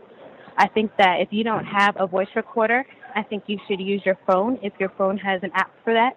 And before you even walk in his office, if he has one or whatever, just start your recorder, and you could just sit it face down so he can't see. But just even if he's not going to say anything incriminating, just so you can listen to it later to observe his manipulation and his tactics. And also to keep yourself on guard, because you'll know you're recording, so you'll be, you know you're going into battle. It's everyday war, but you're going into battle. And I think that just no more talking to this white female at all. Like, just leave her alone. She's terroristic, and you know how everyone feels about white females. They can do no wrong, even when they're blatantly wrong. So I think she smells like disaster. And I would try to not be in her car. If y'all do lunch or anything like that, just drive your own car. Even if it means, people are like, well, why? I just want to be in my own car for a second. Like, come up with some kind of codified response. I don't think being in white female cars, if it is her car, if not, then excuse me. But, yeah, stay away from her. Thank you. Any other feedback specifically for this situation?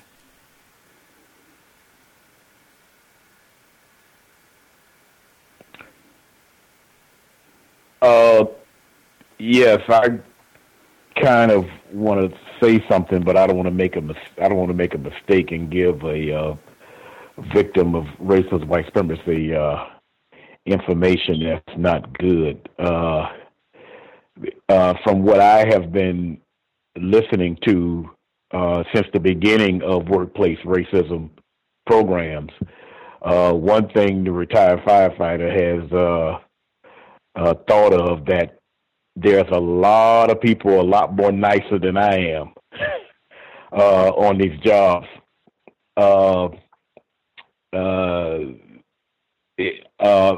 was similar to, I had rules similar to rules/codes similar to a previous caller that mentioned that especially to white people, If they don't speak to me, I don't speak to them. As far as greetings is concerned, like morning, and even in the morning, I wouldn't say good morning. I just say morning after they said good morning, and didn't care if they got the message or not on what I was speaking about when I just said morning instead of good morning. But primarily, what that did, they left me alone. They left me alone, which was all right with me. I wouldn't necessarily say that I was being rude, attempting to be rude, because in my nature itself, is kind of shy. The things I'm most talkative about, I can tell you, is attempted the attempted science of counter racism and football, primarily. Yes, I would stay away from that white female, like staying away from a nuclear bomb. Get in a car with a white female, no. And if the subject comes up, I would tell her directly. As you said, I think I heard the caller said that he and I could be wrong. Correct me if I'm wrong now. That he needs to be more serious. Well, if that's so, then that's part of one of the points right there. Let that person know. From the there's already some sort of friction. If I guess the word I'm thinking about right now. So it's not like it's a secret about it, and white people are pretty up on that, because they cause a world of strife with people that they call non-white, consider to be non-white. Yeah, all the suggestions that I heard makes a lot of sense as far as they're concerned, and just keep pushing. Keep it moving and forward, as far as they're concerned, and always be alert of who's around you and what they're saying and what they're doing. As far as they're concerned, be aware of what they're doing, and be very careful of what you are doing. Also. And eventually the tide would turn, because now they would see this new or awakening that you are demonstrating. Because white people, I've found out that white people are very keen on paying attention to their non-white victims. They do pay attention to us. I mean, I can tell you that emphatically, 100%. I got stories on that. Before I got on that job, I was a very young person, and I didn't understand that, but I certainly understood that over those 28 years, that they do pay attention to their niggers. And that's all I have to say. Thank you. Any other suggestions for this situation specifically, or folks have their own situation you would like to address? Any folks we haven't heard from at all?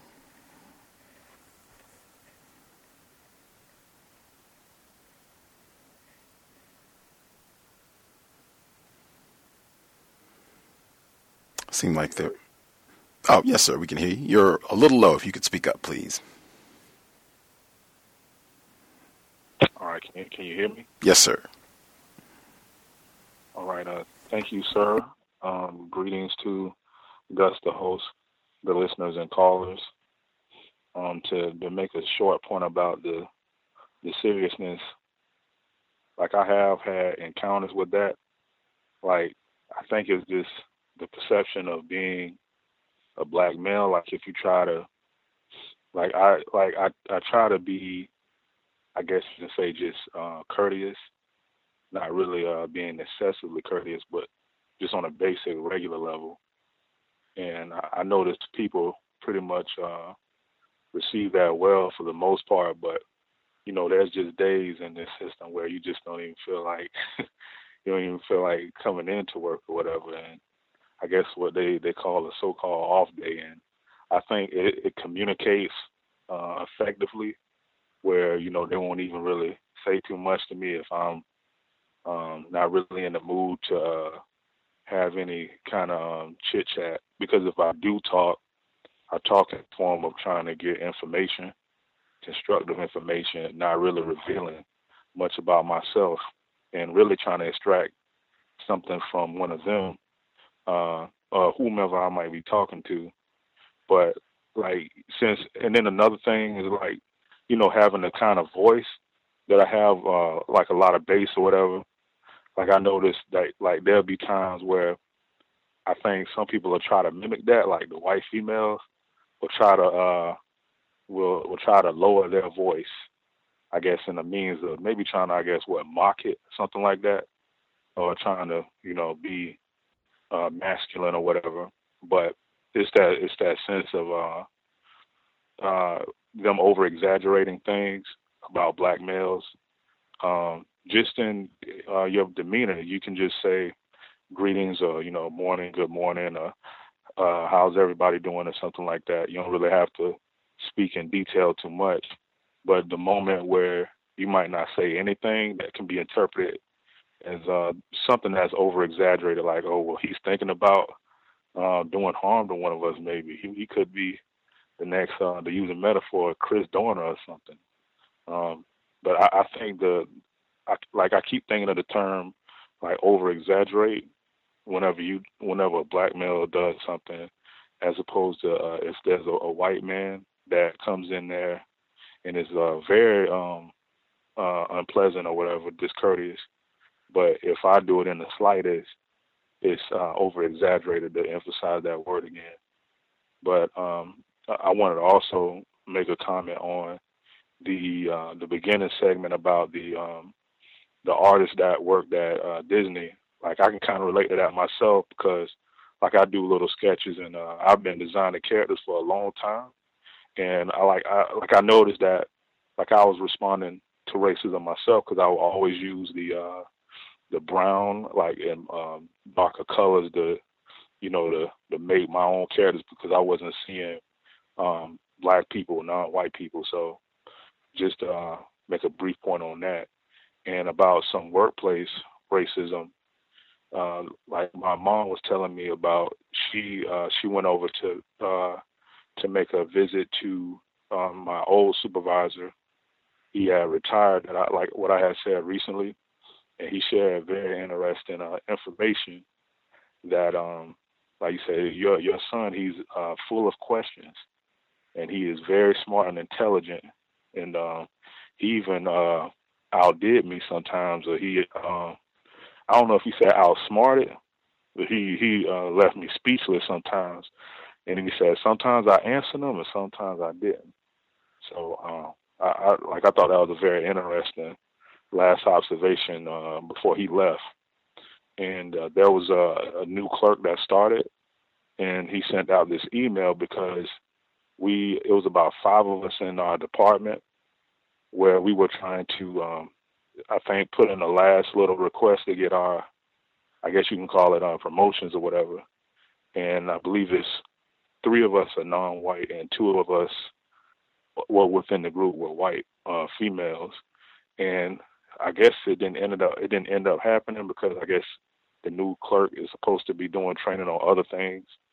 So he sent out this email anyway, using the language about changing the job titles, like whatever they're going to be called, because it used to be called staff assistant, like ever since I started there. And he said it's going to be called things like civil and record specialist. And it didn't indicate where there'd be some kind of tier ranking on a level. And it would be like a 1, 2, 3 and a senior staff assistant. So I guess that was some kind of a codified way of saying that, it won't be any new promotions anytime soon. So, I was asking a white person, like is it, like would our checklist have to be revised because it says staff assistant 3 and 4 on them? Does that mean since the job titles changed that these would change too? And I noticed her responses got smaller and smaller to the point where she was looking down at her phone. So I guess she became disinterested. And this was a person who also was trying to get a promotion too. But see, she is of the same classification of the people that control everything. So I think she was using a strict codification. And I've seen her do this as well, where the other two black females will mention something race-related or whatever. And like I noticed, she'll stop talking. You know, she'll just sit and listen. So, you know, just what people have said previously about them being analytical about what black people are discussing. You know, I peeped that. I looked to the side. You know, she was very quiet and just, you know, doing her work. So that was very interesting. And that's all I can pretty much think of right now. And I'll give it to the next person. Thank you.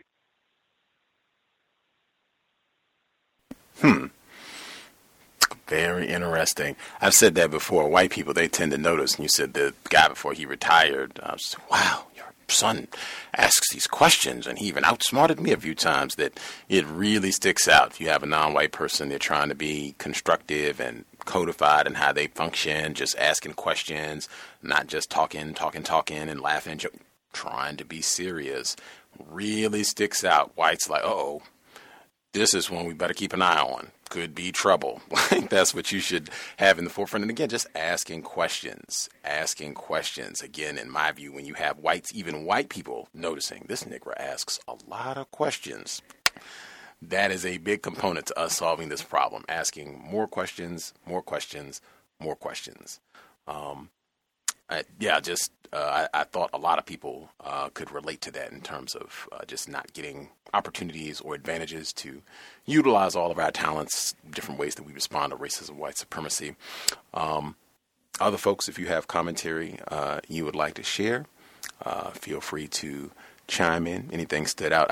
I think that happens on the job as well. Just the last anecdote that our different caller in Florida shared about them changing the job titles and all that, and then when trying to get clarification, just so you understand, you know, what's happening with these potential opportunities to get, you know, move up the chain, as they say.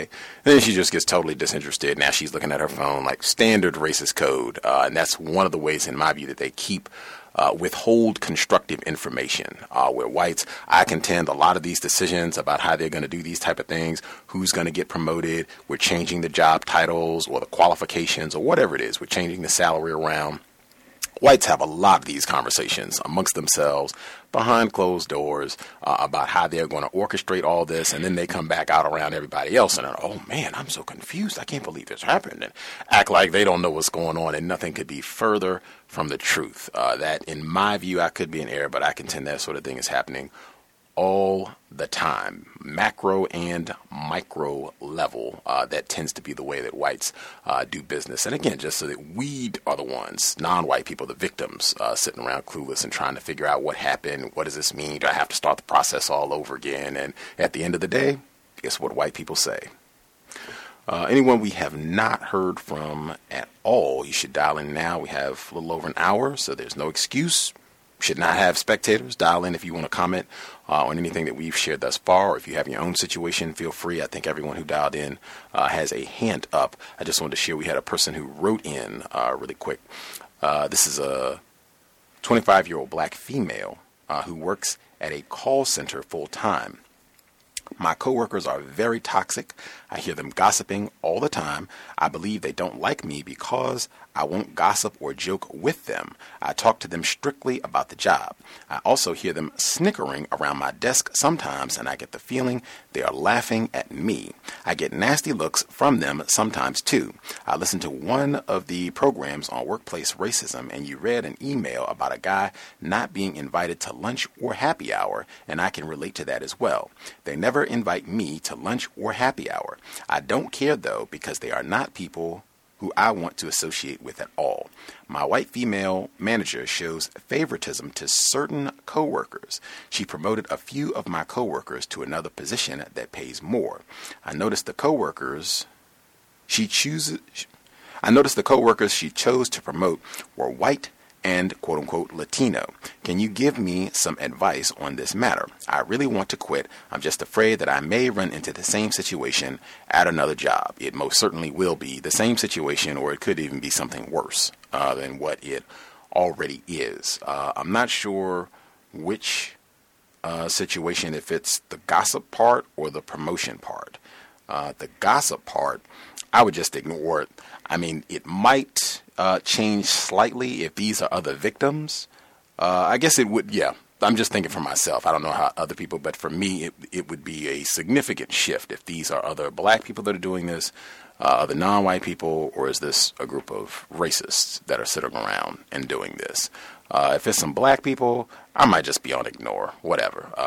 That didn't come through in the letter. If you want to add that or call in and clarify. If these are other black people or predominantly other black people, I would probably just ignore that sort of thing. That, unfortunately, and again, racists are to blame for this, but that anti-blackness, a lot of people have commented about that. Even Pam, we've talked about this on the program before, Mr. Fuller as well, in terms of victims of racism, us getting on the job and it just being a lot of gossiping and talking about other people. And I think Mr. Fuller, even his term, the elevator insults, that sort of thing, that is very, very common, has been for a long time. If it's victims, I would just ignore, stay focused on my work. I think Mr. Fuller has said that sort of behavior tends to produce its own set of problems that's going to be a distraction for people in that group if that continues. And I have seen that myself, where that can end up taking care of itself once, a few too many conflicts or nonsense comes up, or people wasting time and not being on task, where whites might intervene and stop some of that. So I would just ignore that. If it's whites doing this, that might be something that I would document. If this is happening on a regular basis, if it's directed towards you and that sort of thing, then that might be something that you want to approach just from a professionalism standpoint. Like, is this professional appropriate behavior for the office? And it doesn't even have to be calling out anyone per se, just what sort of environment do we want to promote? Do we want an environment where in the call center we're just sitting around and talking about folks all day long and, we get to the phone when we get there and we're not really focused on what we're here to do? Is that what we want to promote in the workplace if it's white people? And again, some people might just say ignore all of that all the way through. That's fine as well. That's a suggestion that I have given out before, though, just approaching it from a what is best for business sense. This is not a moral thing, taking it out of that, thinking about this as some sort of grade school thing, because I think that's the way a lot of times that they want us to portray these events, that this is just, I'm a little child and my feelings are hurt and the cool kids don't like. No, that's not what this is at all. I don't care about any of that, but just, is this professional? Is this the way that we want to conduct things in the work environment? Would it be better just to make sure we're all being courteous and focused on what we're here to do, what we're paid to do? If it's the promotion aspect, if that was what you were asking for suggestions on, I would go through the policy and procedure and see if they have criteria, because sometimes they do, about the promotion process and how that's evaluated. Sometimes they don't. Sometimes it's just a thing where they say it's discretion. We promote who we want, and that's that. That's going to be obviously much more difficult to deal with. If it's not in policy and procedure, you can go and ask them, can you explain the system in terms of how people are evaluated and promoted here? You can review your own workplace performance to see where your performance is ranking. If you're getting high marks, if you're getting evaluations that are great and showing that you're doing sterling work, oh, okay, well then, hey, I should be in line for a promotion too if my evaluations are so glowing. That's the route I would take that. But the promotion aspect, I could see that being more difficult, because a lot of times whites just say it's discretion. We're in charge and we decide who gets promoted, and that's that. If you don't like it, feel free to submit your 2-week notice or whatever you're going to do. Did folks have any suggestions on what the caller wrote in, the situation, the gossip and or promotion aspect?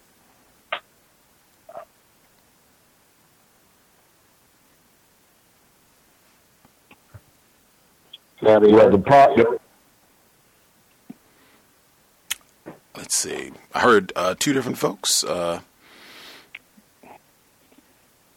guess we already heard from retired firefighter. Have we heard the other person that spoke up? Have we already heard from you? Yes, sir. You've heard from me.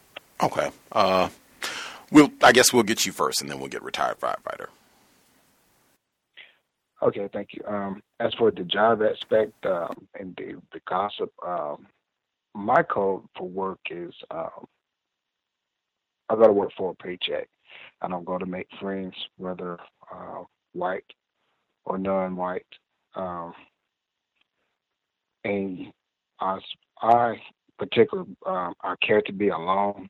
If not alone, if I have to be with someone, one person, group settings, seem not to work because of the egos or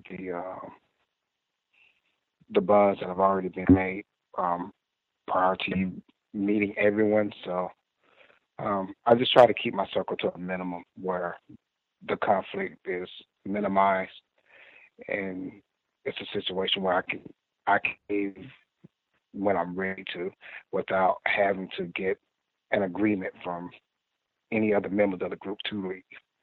Well, I'm putting myself in a position where I can make my own decisions. So go to work for your paycheck and not to make friends, and that would solve a lot of problems, in my opinion. As for the promotion part, sometimes promotion is not the best thing, especially if she's in a position now that she's already feeling uncomfortable. A promotion will only give you more. It will only put you in a place where you have more responsibility, and with more responsibility, you have more eyes on you. The more eyes on you, more than likely be more white eyes, which are already uncomfortable with the people anyway. So I would decline the promotion just for job security, and try to start my code from there, because obviously there's a pattern that they've seen prior to this incident, and they respond to her a different way than they would if she already had a code prior to getting there. So that's my suggestion. I'll leave my line. Retired firefighter? Yes, I with the promotion thing, I have similar thoughts about promotions. Depends on. I mean, there's a compensatory situation with promotions. Yes, you get more money, but there's a different level of responsibility that may not be to your best interest. You really got to think that out in a world that's dominated by the global system of racist white supremacy. A non-white black person, in my opinion, that's in a quote-unquote position of authority, white people have not done you any favors, and money is not everything, as far as I'm concerned. So you really got to think that out. Now, based on whatever your position is, if when your pay scale, this is what is important, I think. Your pay scale, when it's time to get promoted, along with everybody else, yes, you should be concerned about that, as far as getting your additional salary, as far as that's concerned. Gossip. In my opinion, on a job, it's like a science lab, so to speak, of the world, and the conditions that non-white people are in, and associated in a much more closer situation with white people. You're going to have problems out of non-white people. You should expect it. When you get up in the morning, you're going to have that, as far as they're concerned, and develop a code of what you're going to be saying and what you're going to be doing, what you're not going to be saying, what you're not going to be doing while you're in non-white black people's company, with the idea in mind of solving problems but not causing any more problems for yourself or someone else, as far as that concerned. Another non-white person specifically. And just keep your eye on those white people. Keep your eye on those white people on a daily basis, because more than likely, they are ultimately the people that can harm you. Not saying exclusively now. Non-white people can harm you also, but on the job, it'd be primarily under the guidance of a white person, allowing them to do that. So those are basically just some of my thoughts, as far as they're concerned. The whole idea with the not being invited to the party, that it kind of like baffles me. I mean, I just didn't have an employment involved in any type of employment like that. Although it's not totally foreign to me. I've heard about it before, but it's just baffling to me as far as not being invited somewhere. As far as that's concerned. But that's the only thing I have to say on that. Thank you. For sure. Anyone we haven't heard from at all? Anyone who has a hand up that we haven't heard from? I've spoken, but can I comment on the last person who wrote in? Yes, ma'am. I have to agree, and only because so adamantly I have to agree with the previous two callers who spoke about the promotion. I'm in a situation like this is 1842 or Emmett, who I'm, whatever. And it didn't turn out right either time. And, I understand you're 25, ambitious, you want to make more money, who knows what else you have going on. I totally understand that. But it is also how you work it. So I don't want to say, don't be ambitious and don't go for whatever it is that you want, But I do think that you would really want to weigh out the pros and the cons of what you're doing, because you may get that pay increase. And yes, you'll have the responsibility, but I'm sure, sometimes some people thrive with a little bit more responsibility. But what else is going to come is being the front face for whatever could go wrong, a whole different element of stress between coworkers and who now will become your underlings. So you're going to catch it, from the white people and the non-white people. And also just there's just so many elements to it. I've had two specific situations, one that I'm currently in now, that the promotion was a bad thing. And looking back on it, if I knew then what I know now, I wouldn't have taken the promotion. Leave me where I'm at as the part-time or the full-time hourly, bump the salary and all that, just because the amount of stress that comes with it, and it's slightly inexplicable because each situation is different. So, but both times I look back and I'm just I was better off where I was. And I just wanted to chime in and say that, just not to discourage you. If that's what you want, if you like the company you're with that mission, that's something that you want, I would definitely just give it some thought. I don't know how long you've been working there, but I'd also even worked there for a little bit longer, at least a year and a half before really, jumping into anything, just so you really understand. And in the meantime, just really be studying the people who would be above you and the people that you would be unilateral with. Just give it a lot of thought, not to discourage you, because I think shoot for the moon. At the same time, know that there's a caveat to that, and sometimes it is better to just be cool where you are. I also would catch things from other non-white people, like Slack or whatever. I've never been a part of the cool crew, whatever. I consider it a favor. It allows you to stay focused. In any downtime that you have, you can be listening to one of the archives or plotting your next move or studying something or just being constructive, which you already know because you've made the choice not to, and there's nothing that you can really do about that. People are gonna talk about you, just because, especially since listening to the cows, they may not be listening to the cows. So you're just going to be different, just the way you carry yourself and the way that you maneuver. But you got it. Thank you. Right on. Folks, that if we have not heard from you at all and you do have commentary you want to share, you should go ahead and get your hand up. Do not wait till the last minute.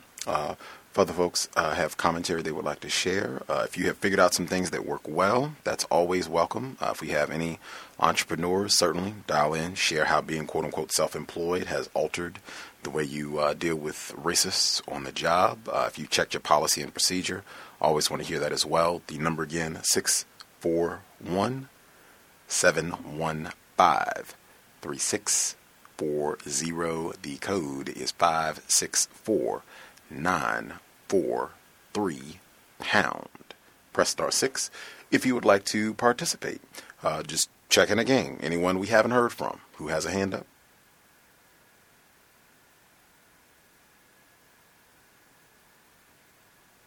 I will assume we got them all. Hopefully folks are not just hanging out.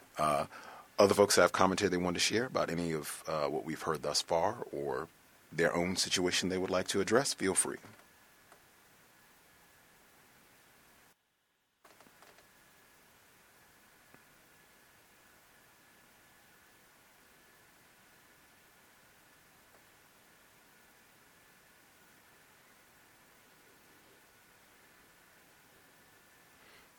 Folks are getting themselves together, I will reckon, or maybe everyone is having a grand work experience. I did think some people, it might be that we have some folks who have not really been on the job as much over the last 2 weeks with all of the horror day stuff finally wrapping up. I even suspect that a good number of people had Monday off this week, so I suspect we probably have some people who've only worked maybe 3 days or so, maybe 5 days over the last week and a half, 10 days. So I thought some people might not have as much to share, but I think people should still have enough from everything that happened before we got to the holidays with regards to workplace racism that there should never be a dry moment on that conversation.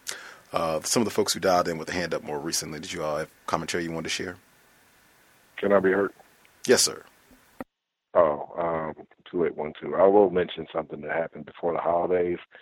A realtor had referred a client to me. I believe it was a younger white female, age of maybe 22, 23, and she needed some advice on cleaning up her credit, but really she didn't have any credit. And so, I had a conversation with her about a couple of days, what to do. Here's how you do it. You'll be ready to buy a house in like the next 2-3 weeks. And she was like, "Are you serious? I said, "Ma'am, if you just listen to what I'm saying to do," I said, "we'll get you ready and then we'll be able to move forward and help you buy a house." So like clockwork, she does everything that I asked her to do. Agent and I are following up saying, "Hey, did you talk to the client or whatever?" I said, "Yes." I said, "She'll call me back in 3 weeks." Young white lady calls me back 3 weeks and says, "Hey, can you pull my credit? I did everything you asked me to do." Well, she had a 0 credit score, and then all of a sudden she had a 720. Keep that in mind.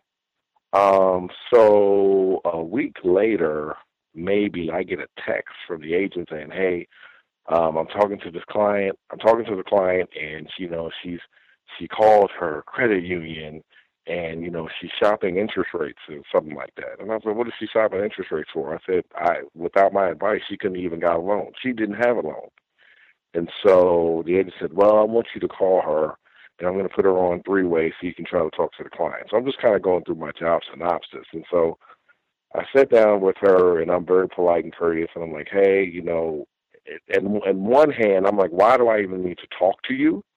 Because you weren't in a position to purchase or buy or do anything without talking to me in the first place. And in our business, I've never really ever had that happen, to where a client comes to you for advice, it works, and then they use somebody else."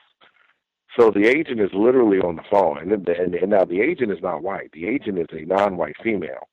And she's like, "Well, hey, Aaron helped you out, and da-da-da-da." But the agent never wanted to say courtesy, or, you should have, I didn't expect her to say respect. But she said, it's just out of common courtesy that the person that helped you do this, you should move forward. And I said my piece, and I said, "I'd like to earn your business, but if not, I understand you have to do what's best for you." And I just left it at that. I was a little upset, but at the same time, it was tacky, and I figured that's what whites do. So fast forward a week later, it's like maybe 1 o'clock in the morning, I'm reading something, and the agent sends me an email. And she says, "Hey, I want you to read something, by the way." And come to find out that not only did this young white girl, 23 years old, not use me, but she also fired the realtor. And the realtor said, "Can you believe that?" And I said, "No." I said, "Yes." I said, "I just find it very interesting." That's all I said. I said, "Yes, it's very interesting." But in the email, the young lady said, "Hey, I have to do what's best for my family, and I just don't think you and your lender are a good fit for us." And that's all I wanted to share. Doesn't get any better than tacky. 23 as well. I think that's important because that's the group that people, the millennials. She was raised with a black president for, almost a half of her life, and she probably listens to Beyonce and Rihanna and Jay-Z and Solange. You know, she probably likes all these guys. You know, it's great. What are you talking about, Roy? This is the new Don't you believe it, or believe it at your own peril. I'll put it that way. Other folks have commentary that they wanted to share? Yes, may I be heard? Yes, sir. Yes, there was a interesting incident that occurred. I almost left out of my notes. I was looking, I wanted to share. This just has to deal with the dangerous nature of white people. Again, mistaking them for your friends. I think there was a previous caller who said that he gets, he feels that he's being showcased, sometimes smiling and being very polite with them. And I believe another caller said something about his voice. And I think Neely Fuller has spoken about this, the black man's voice. You know, we don't mean it, but when we're speaking straight and directly to people, white people automatically take a defensive posture and get scared. I was called out to do a repair at a home in a majority white neighborhood. In fact, it was literally one of those white picket fence planned communities about 20 miles outside of the city. So, you know, I'm on high alert. I'm watching my back. So I get to the house and the homeowner's not there. So I'm doing work on a home and no one is there watching over me. So automatically you got this Negro. You're like, what is this Negro doing with a ladder on the side of the house? So I'm on alert, and all of a sudden I see a overweight white male start approaching me from across the street. And, you know, I immediately stop. I take a very neutral position. I square up to him and I say, hey, you must be Mr. So-and-so, because I spoke with a presumably white female. He says, no, I'm the neighbor from across the street. He says, did your boss come by the other day? He said, I responded, no, my boss, I'm the owner of my company. He said, oh, okay, because I just saw a guy here the other day. In fact, there were some Mexican guys here the other day across the street, and I had to call the police on them. I said, well, no, I'm not related. I'm not affiliated with that group. He began talking with me, quote unquote, you know, just kind of friendly, and telling me how, oh, I enjoy your work. Can you give me a quote on my house? And I want to come over, and I want you to come over and, you know, do some work on my house. I believe in my mind that gentleman was armed. I didn't see anything on his body, but I believe that man was coming over. I forgot the name of the incident that occurred in Texas where the robbers were leaving their neighbor's house. And I believe there was an old white man. He shot two non-white males who were fleeing from robbing the home and killed them when they told them not to. I believe this gentleman was armed. And that encounter to me just proves how dangerous white people are. Now, to compound that issue and the complexity of that issue, well, I finally get to meet the homeowner. We had spoken over the phone. I assumed she was a white female. She was a white female. With a name like Tammy, probably a white female. She gets to the house, and I meet her. You know, she, of course, hops out of the truck. I didn't see who was sitting on the other side of the truck because there was a male driving. All of a sudden, I see when I'm talking to her, the male get out of the truck. He is a non-white. Presumably, he looked black to me. Might have been, you know, quote unquote Hispanic, whatever, from a non-white from the Caribbean area. But he gets out the car, walks over. So I'm thinking, okay, maybe he works for her. Maybe she's helping him out. He's got a trailer. She says, no, something over here, honey. I immediately realized this must be her significant other. And he's a young guy. She's maybe in her late 40s, very non-attractive white female. And this victim here, horrible situation, tragic arrangement, is in a relationship with her. Apparently they're married, and they're about to get married, their fiance, and he's helping her out. You know, I, of course, don't want to come off because I'm kind of standoffish with white women sometimes, and I didn't want to appear like my demeanor had changed whenever I saw him. But I was really nice with him. I think, you know, it's no fault of his. He's just another victim. She then proceeded to half the payment that she was supposed to pay me. She was supposed to pay me everything up front for the project. She proceeded to pay me half of what she owed me up front. Now, I'm pretty stern. The weather was not very conducive to the work, so I wasn't able to accomplish a lot. But I believe she was practicing racism by purposefully withholding money after we had agreed that she would pay me a set amount on this particular job up front. Again, I can't help but realize, I think I was listening to the Wheat Money C.O.W.S program. It was in my earphone while I was talking to her, and I just couldn't help but realize that, realize that this woman, although she is, lying down with a non-white male, is consistently practicing racism on a daily basis, with him and, without him there. I just wanted to give that experience. I'll take my call offline. Thank you. These white women, lots of stories with white women today, terrorizing folks on the job. And this one, of course, it can't be racism. If, her spouse, certainly it is not racism. It's standard procedure. I think that's one of those as well, in terms of having that serious demeanor when you engage with them. And it takes, that's why I recommend as well, just taking some practice when if you're at home in front of a mirror, if you're married or if you have a partner or whatever it is, and you have other people that you live with, you can have them practice so that you can just get accustomed to how you want to say things, so that you won't even have to think about it. This is the tone that I use consistently. These are the words that I'm going to use to articulate my views and what have you. Just if you can get where you have that already established so that you can do it comfortably and you don't have to spend a whole lot of time thinking about it, I think that can be a big help.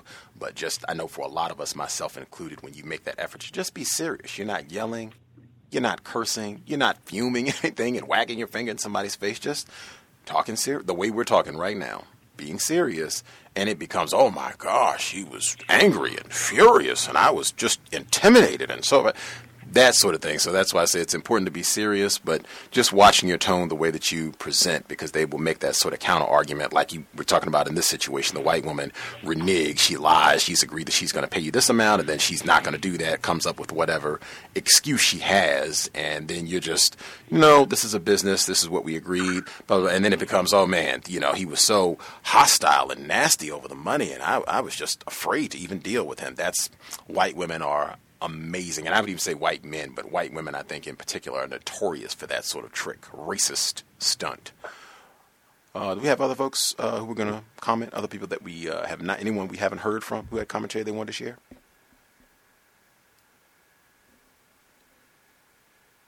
Can I be heard? Yes, sir.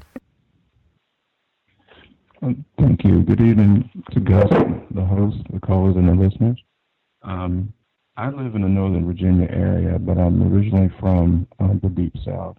And I wanted to share what I think is one of the best advice, some of the best advice I ever got for dealing with anything in the workplace.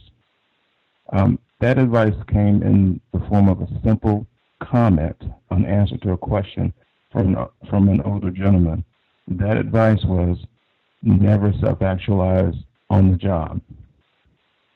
For me, what that means is, never get so wrapped up into a job that you pour yourself into it and forget that you don't own the job, someone else does.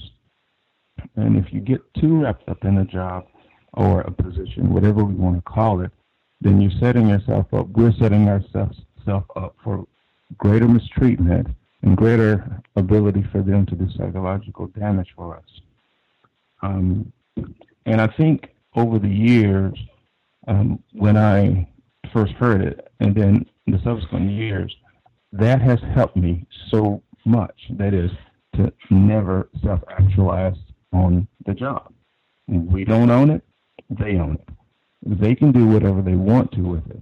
And if we don't identify the fact that we are not it, we're not the job, and the job is not us, then whenever the psychological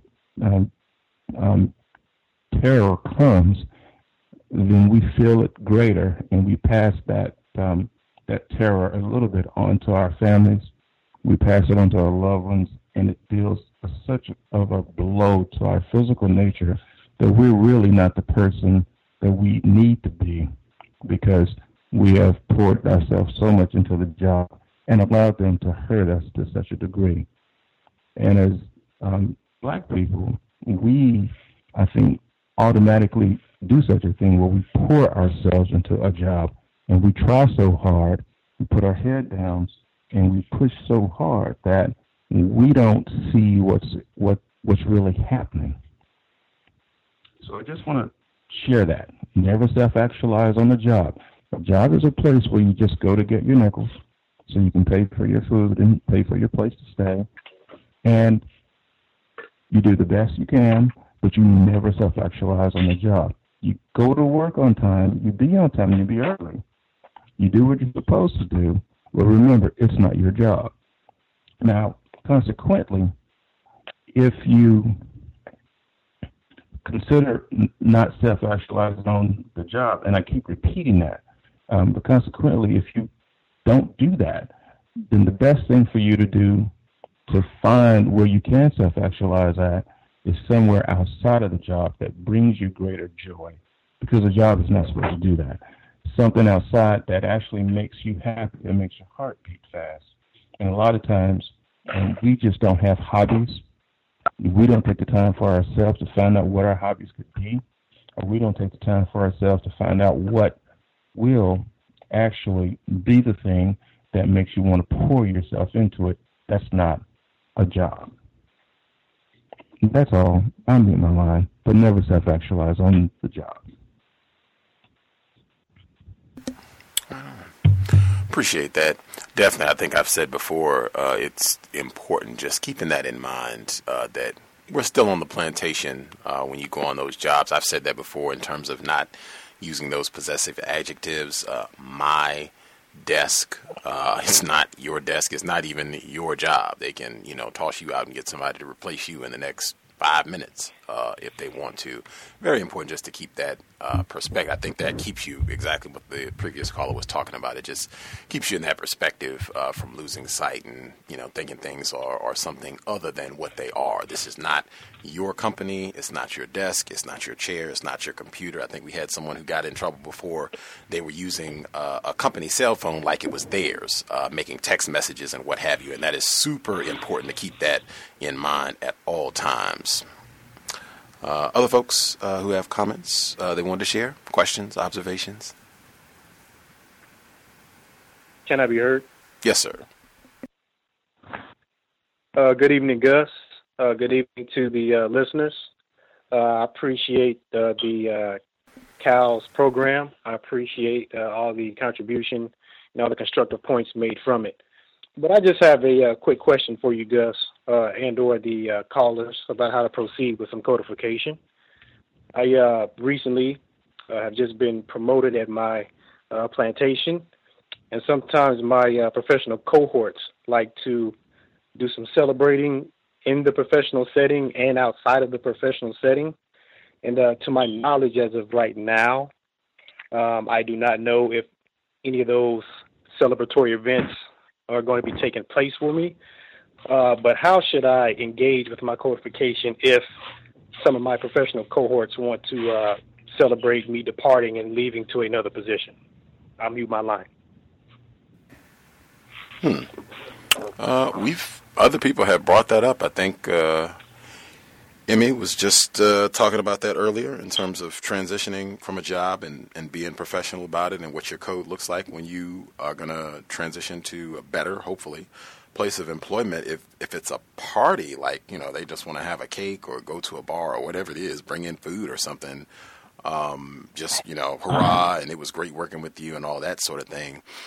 I don't think you have to participate. I've seen where people have said, that's just not even Mr. Fuller. I heard him say that. He worked, I think, for the Bureau of Engraving and Printing in Washington, D.C. It's a federal job, Department of Treasury. I think he said he worked there for, over 3 decades. And they, had a big party for him. And he said the same thing. That's just not my style. I wouldn't care if I worked here for 70 years. That's just not me. I don't want a party. Let's just go ahead and do our work and, go about our day. I think he said he went and they had the cake and everything, and he left so quick they didn't even know where he was. You can verify and check him, but I've heard other people who said the same thing, that they just, it's not like they can make you come and sit and eat cake or whatever they're trying to do. So you can be courteous. I appreciate the sentiment, but that's just, I don't need any attention.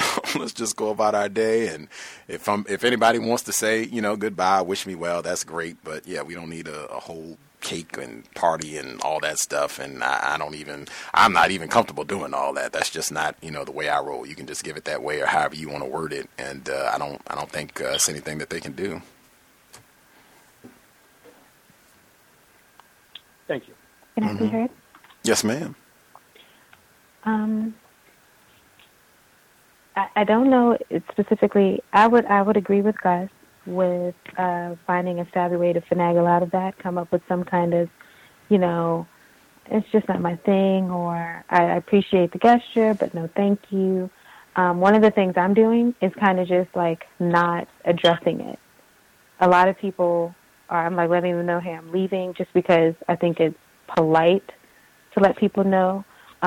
Just because when you hey, I'm leaving, just so you know, so it's not like you come in and it's like, where's, and they're like, oh, we should have lunch, or let's go out and have drinks. And what I'm going to do is just not mention it. So I'm going to leave, and that's going to be the end of it.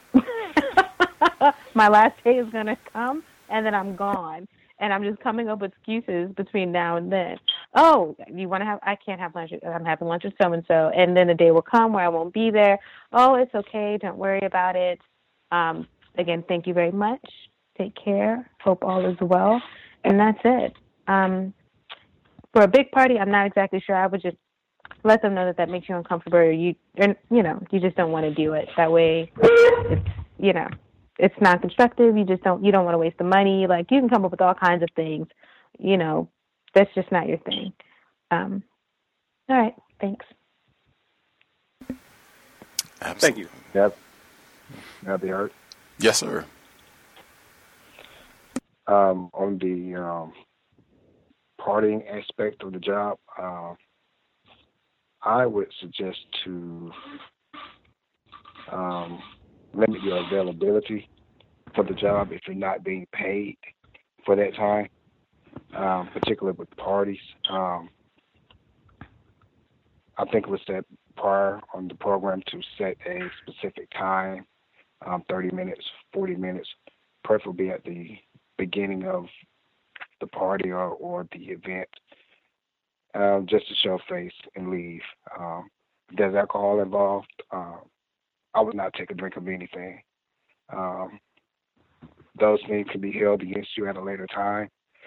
Those things are given to you to see how you act once you're inebriated, see how your movements or how you are out of control. And if it's pressure, just say, no, I don't want to drink, and just take a stand. That tends to give you a sense of respect, especially when you're dealing with these racist white men and racist white people. Because in the industry I am, it's a alpha male dominated industry, so you must let them know who you are and what you stand for, what you're not going to stand for. So alcohol is a no-no, and limit your time. Don't let them put you in a situation where you're going to be there 3 hours at a party, because all they're doing is they're watching you and they're waiting on you to do something where they can just take it to a foul. I just trust everything they do. If they agree on doing something, it has to be something wrong with it. It's not for me. So that's the mindset I take, and I'll mute my line. Thank you, sir.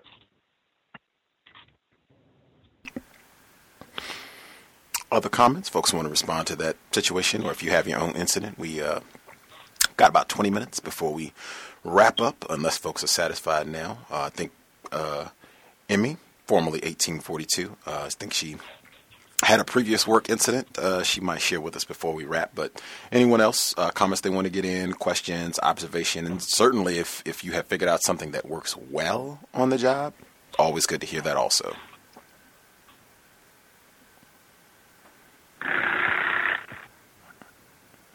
Can I be heard? Yes, ma'am.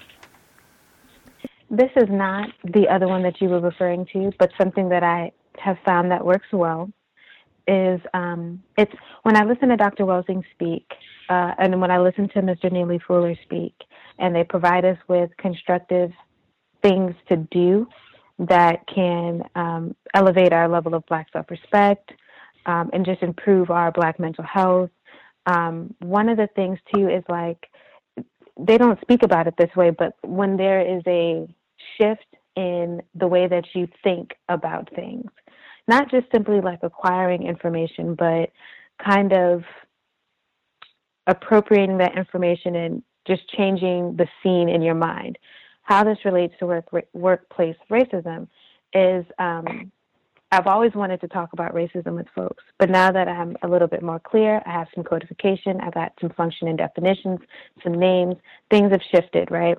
And I've been able to, especially since I'm being able to leave, share some information with some people. And the more that I do it, the higher the Black self-respect, the clearer my intention is, it's more effective. One of the female Blacks, there's two. There's a one that I spoke with who was like in school, and I dropped Dr. Frances Cress Welsing. She took it, ran with it. She was doing her thing.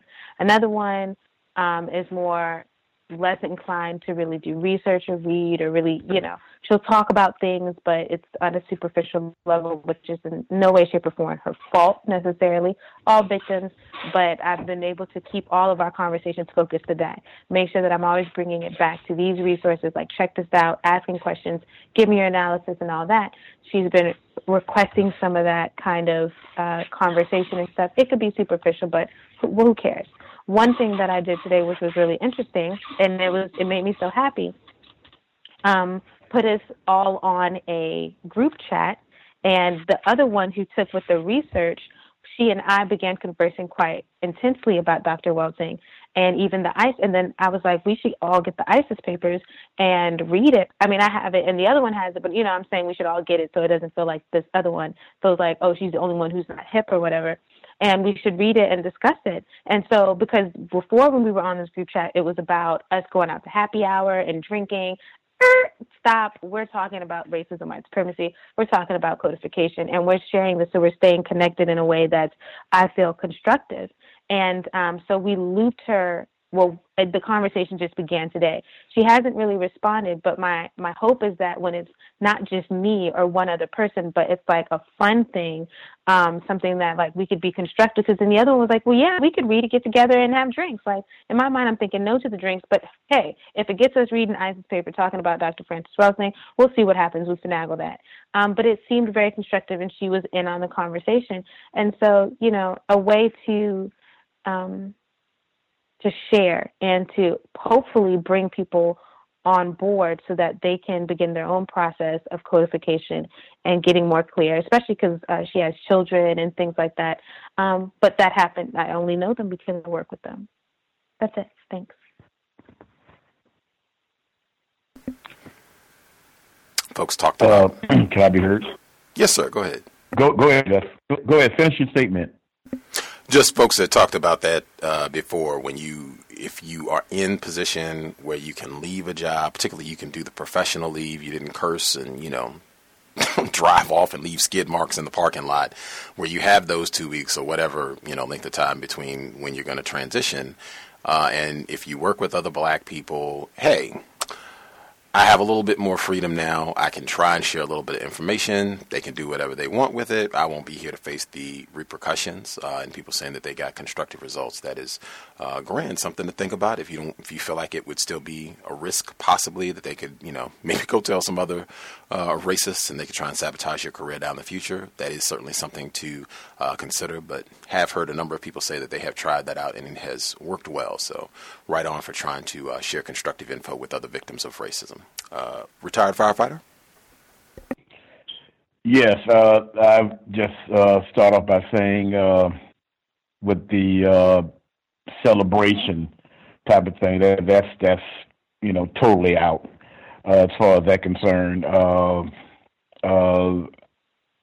I don't know if retirement is similar to promotion. I do know that it's not unusual to traditionally do something for that quote unquote person who's retiring and or getting promoted. In my case, I actually accepted the meal situation because of a couple of the people that I actually trusted as far as the meal is concerned. Matter of fact,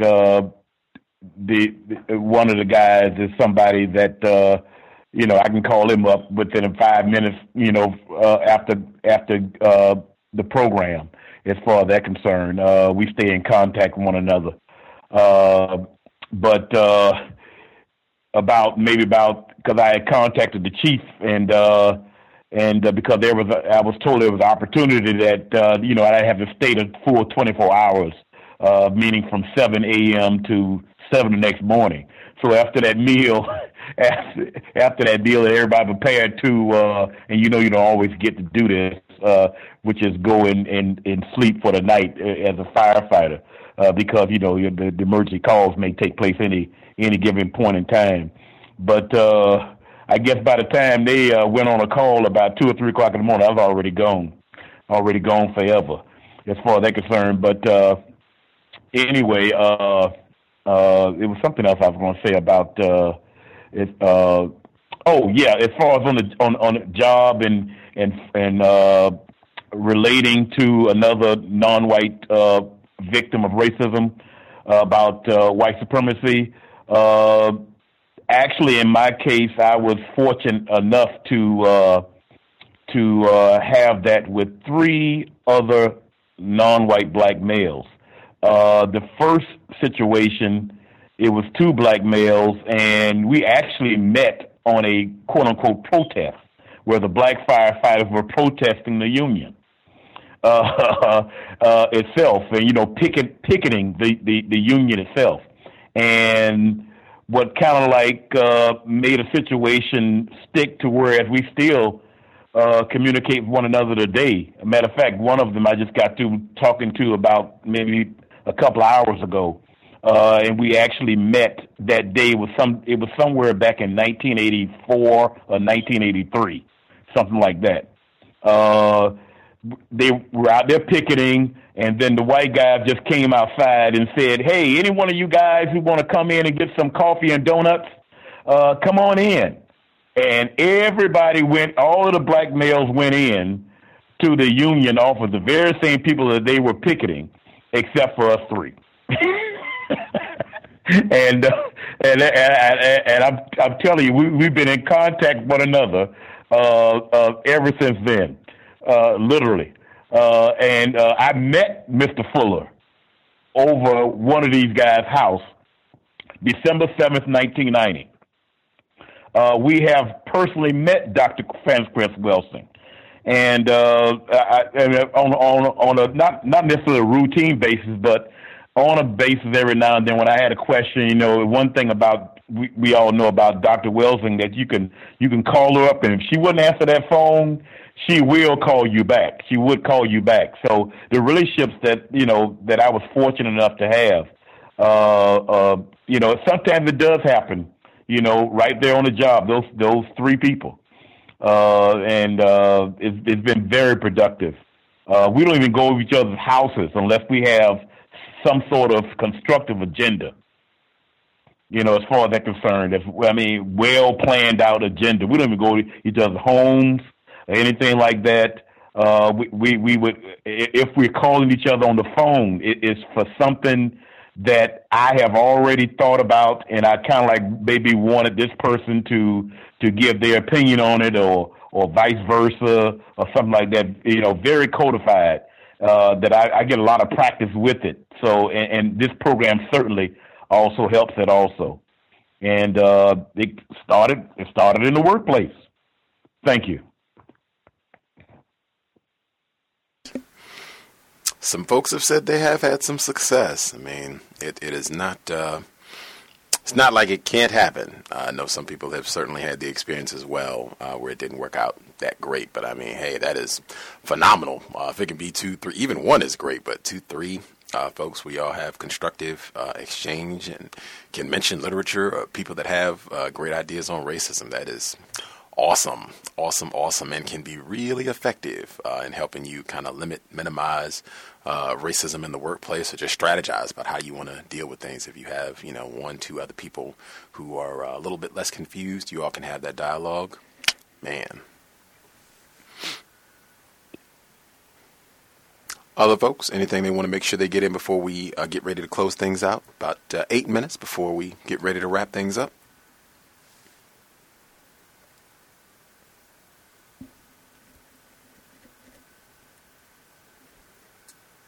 Hopefully we did not miss anyone who had a hand up. If they had something they wanted to share, I think everyone who dialed in at whatever point during the program who had a hand up, I think we got all the callers' questions or observations. Please do not wait till the last minute. You have something you want to make sure you get in. And again, to remind folks to make sure not workplace journal. Sorry, that was not what I wanted to make sure I got in.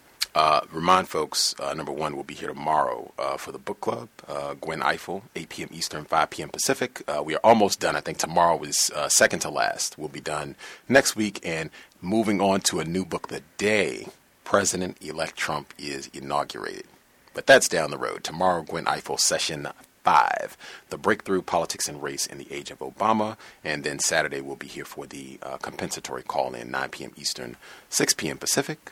Tune in. We'll catch up, news, observations, past 7 days. Now, with workplace racism, just to remind folks to, again, check your policy and procedure. We haven't really heard anyone for a few weeks, it seems, who's talked about or shared anything from policy and procedure. Again, that's something I would encourage folks review and to not wait until you have a problem to look at your policy and procedure.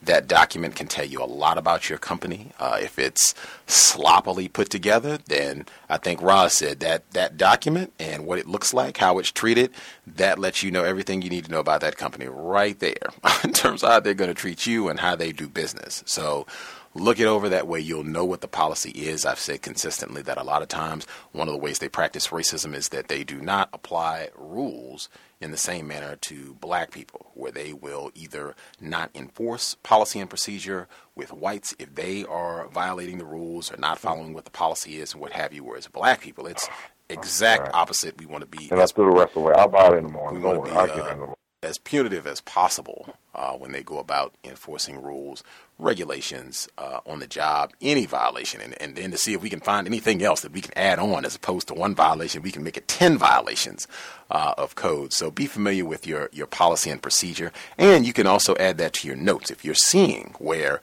it hasn't been a problem with you, you're not in trouble, everything is going okay for you, at least at the moment. But you can look at that policy and procedure and see where there are violations or where they are not doing things equally with regards to employees. Those are things that can be included in your notes. So if something does come up down the road, you are the one. It's not a one-time thing, but it's a myriad of things that are not happening correctly that should be addressed on the job. So just check that policy and procedure out. And if any of the passages, a paragraph or a sentence stands out for whatever reason, make sure to share on the program. Just want to make sure folks are remembering to do that. Anything else people need to get in before we get ready to wrap up? Folks satisfied for the evening?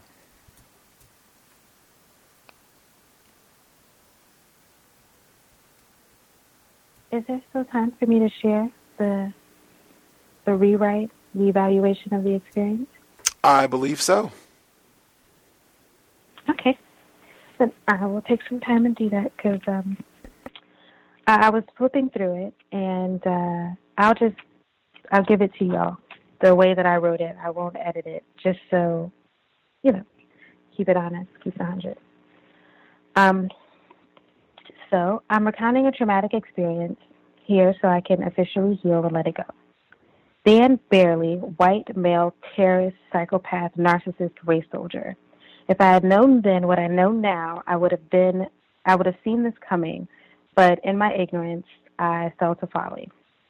December 2012, I graduated May 2011, began working as a pharmacy tech, August 2011, for CVS getting paid $1 and some change per hour less than a white girl with no education, no experience, me, a bachelor's degree, state and national certification, over 5 years of pharmacy tech experience.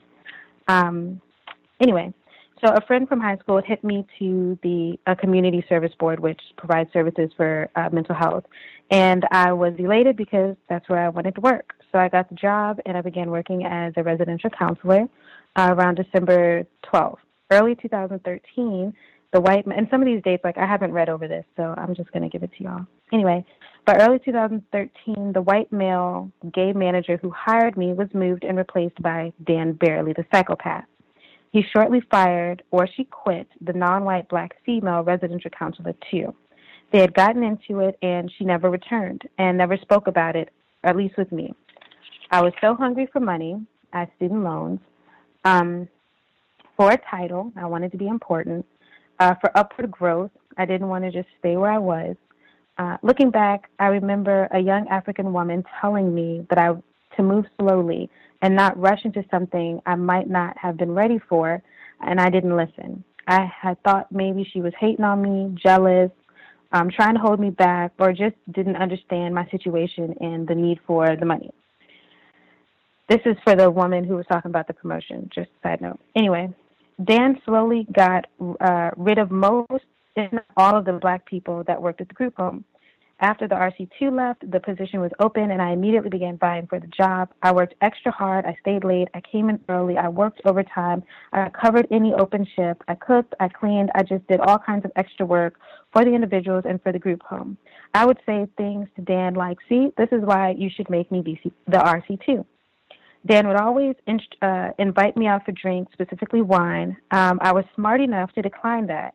He would spend a lot of time talking about his wife and kids. He would always say that she was a quote-unquote good girl and how he would have loved to be a stay-at-home dad, but she wouldn't let him stay at home even though she made most of the money. He would go on about his mother who would chase her sleeping pills with wine.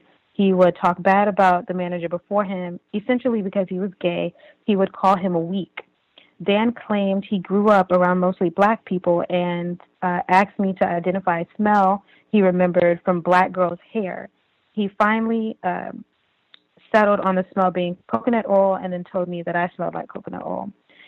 To get the job, I had to open my unopened degree and text a picture of it to him. He alleged that in a meeting with the decision makers that they wanted to see it. He alleged that these higher-ups didn't want to hire a black person for the position, but he vouched for me, so that's supposedly how I got the job. He would make demands of the other girls, white ones, who he cherry-picked. It was like all at once, all the black people were gone, and then he hired all these white people in their place. He put about 3 or 4 of this, like there were 3 to 4 of pretty much the same white girl. And one time he had one of them take his laundry to his house because his machine was broken, and he had done it at the group home, and they did it too.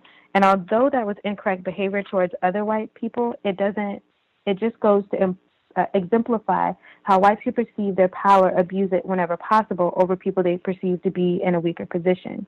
He would test me to see how I would react to certain things. For instance, I would get super cold and turn the heat on. He would comment on how hot it was and say it was the Neanderthal in him and then look at me. I must have been a little smarter than I've given myself credit for because he used to call me elusive.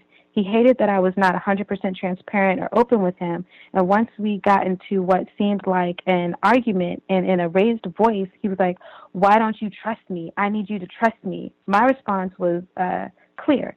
I don't have to trust you so long as what you're doing is correct and beneficial to the individuals we support. I don't have to trust you.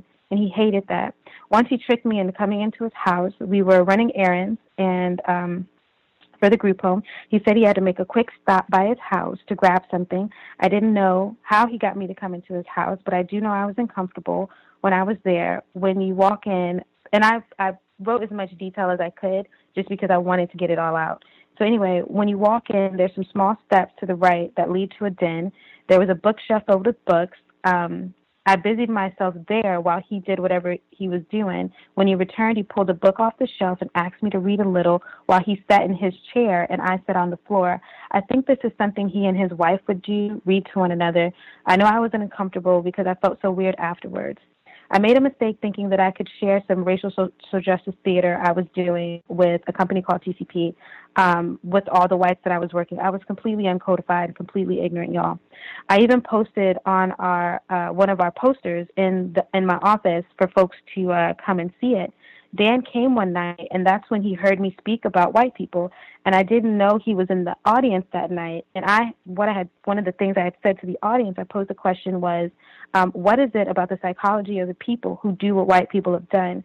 And I think he came and said hello to me after the performance. I introduced him to the director, and he later told me he was so disturbed that he drove all the way back, which is an hour from where I was, with the windows down.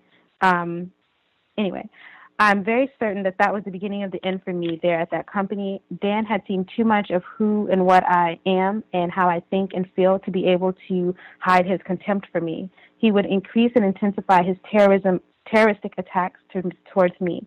I recall once after having thoroughly trained these new white girls, I left for an hour early to beat traffic for rehearsals. When I returned to work the following day, I was no way prepared for what awaited me. And now, mind you, I'm the assistant group home manager. The meeting began with Dan telling me that I fucked him over in front of everyone. I was mortified and humiliated. His clique of white wenches colluded together as white people do to tear me down and traumatize me, terrorize me, and make me feel like a shell of myself. Those white people couldn't bear to see, excuse me, I'm going to be slightly egoic here, to see a beautiful black female with a degree, certifications in theater, doing everything and loving life. They needed to see this uppity nigger be brought down, so that's what they did. I remember this one white female who didn't even work at the same location as me, but was filling in for a time, approached me with some sheer racist nonsense. It's not that I don't like you, but, and I never effed with her anyway. Remember that this time in training when, I'll skip this part, I won't read it, I'll tell you. So we were sitting in training, she was about my age, everyone else is older, we're slightly thinner, people are larger, it was cold. So I actually was like, we're cold only because we're skinny, not realizing that it was going to make big people feel some type of way. But she looked, everyone else was white. I was the only black person. So I was really trying to be friends with her, saying like, oh, like we're freezing just because we need to eat more. But anyway, she colluded with the white people, and I called them these white wenches. But by then, I couldn't care less about this female. She was also jealous because there was an African man who was really gorgeous, and he was attracted to me. And he tried to pursue me, but I didn't. I'm skipping a little bit to try to speed this up. And I believe that white wench tried to spread a rumor that we had sex. And even Dan confronted me about this, which is a lie. That never happened. So she spread this rumor. When looking back on that experience, I just think to myself how much I used to do for my job, the people I supported in the group home. Once I was driving on the way to rehearsals, I got a call from one of the African females who had been there longer than me and who did not like that I had been promoted. For the female who was thinking about promotion, called me and cussed me out because she wanted to call off last minute and she had a habit of doing this and I didn't allow it to happen.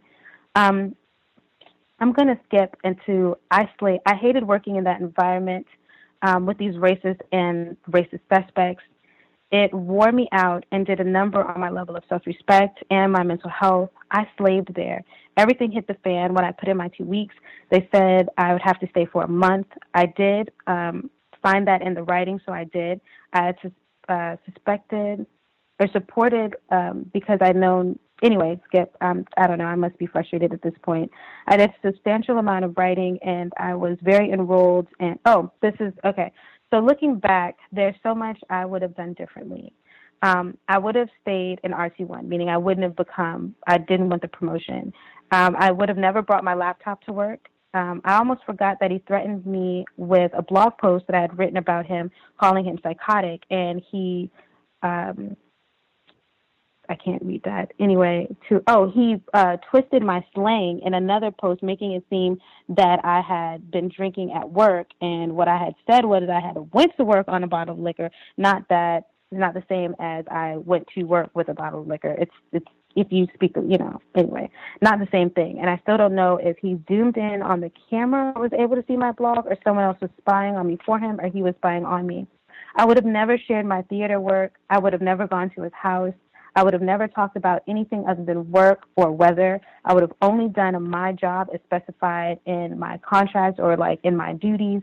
I would have never allowed myself to be disrespected.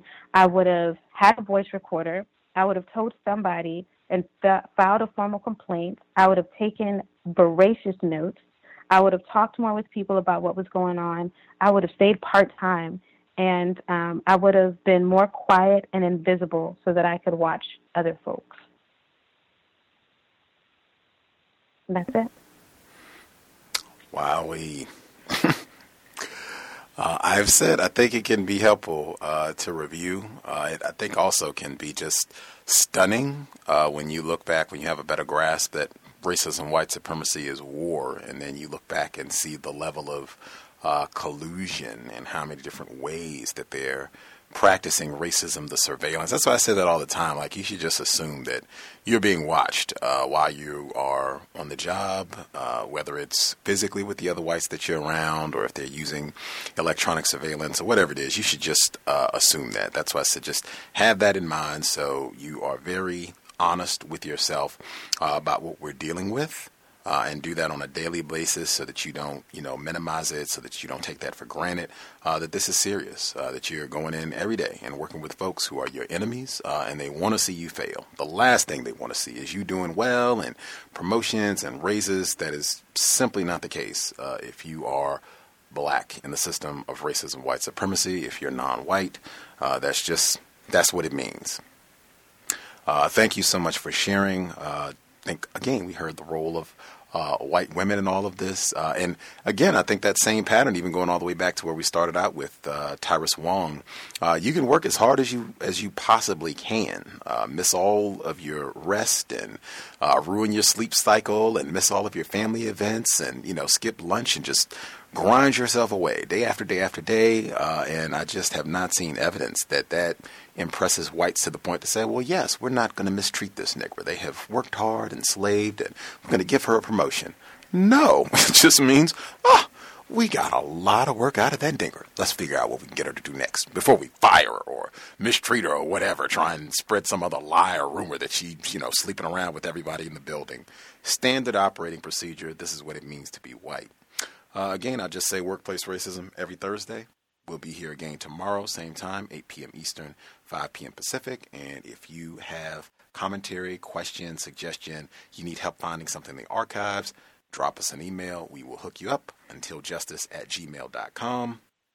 untiljustice@gmail.com. And feel free to drop me a letter again if you don't hear back. Sometimes it does go to spam or wherever else, or I forget, I just neglect to get back to someone. So feel free to write again if you didn't get a response and still need answer to your question. Thanks everyone for tuning in. Hope it was a constructive investment of your Thursday evening. Sobriety would be best under conditions of white supremacy. We can carry that forward in 2017. You never know when you will bump into Daniel Holtzclaw, Darren Wilson, any other white person, race soldier, badge or no. They are dangerous. Alcohol, cannabis, tobacco, any other narcotics, that's not going to help us end white supremacy, and the evidence shows that unequivocally. Creator, we ask that you help us remain patient with other black people, victims of white supremacy.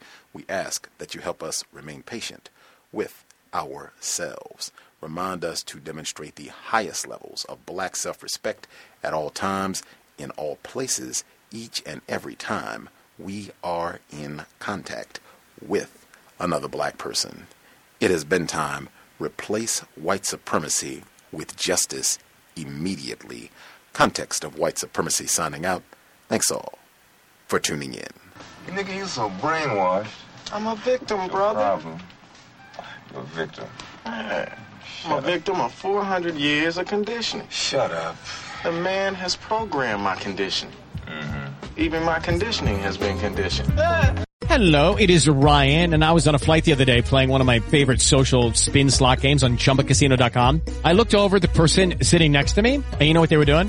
They were also playing Chumba Casino. Coincidence? I think not. Everybody's loving having fun with it. Chumba Casino is home to hundreds of casino-style games that you can play for free anytime, anywhere, even at 30,000 feet. So sign up now at ChumbaCasino.com to claim your free welcome bonus. That's ChumbaCasino.com and live the Chumba life. No purchase necessary. VGW Group. Void where prohibited by law. See terms and conditions. 18+.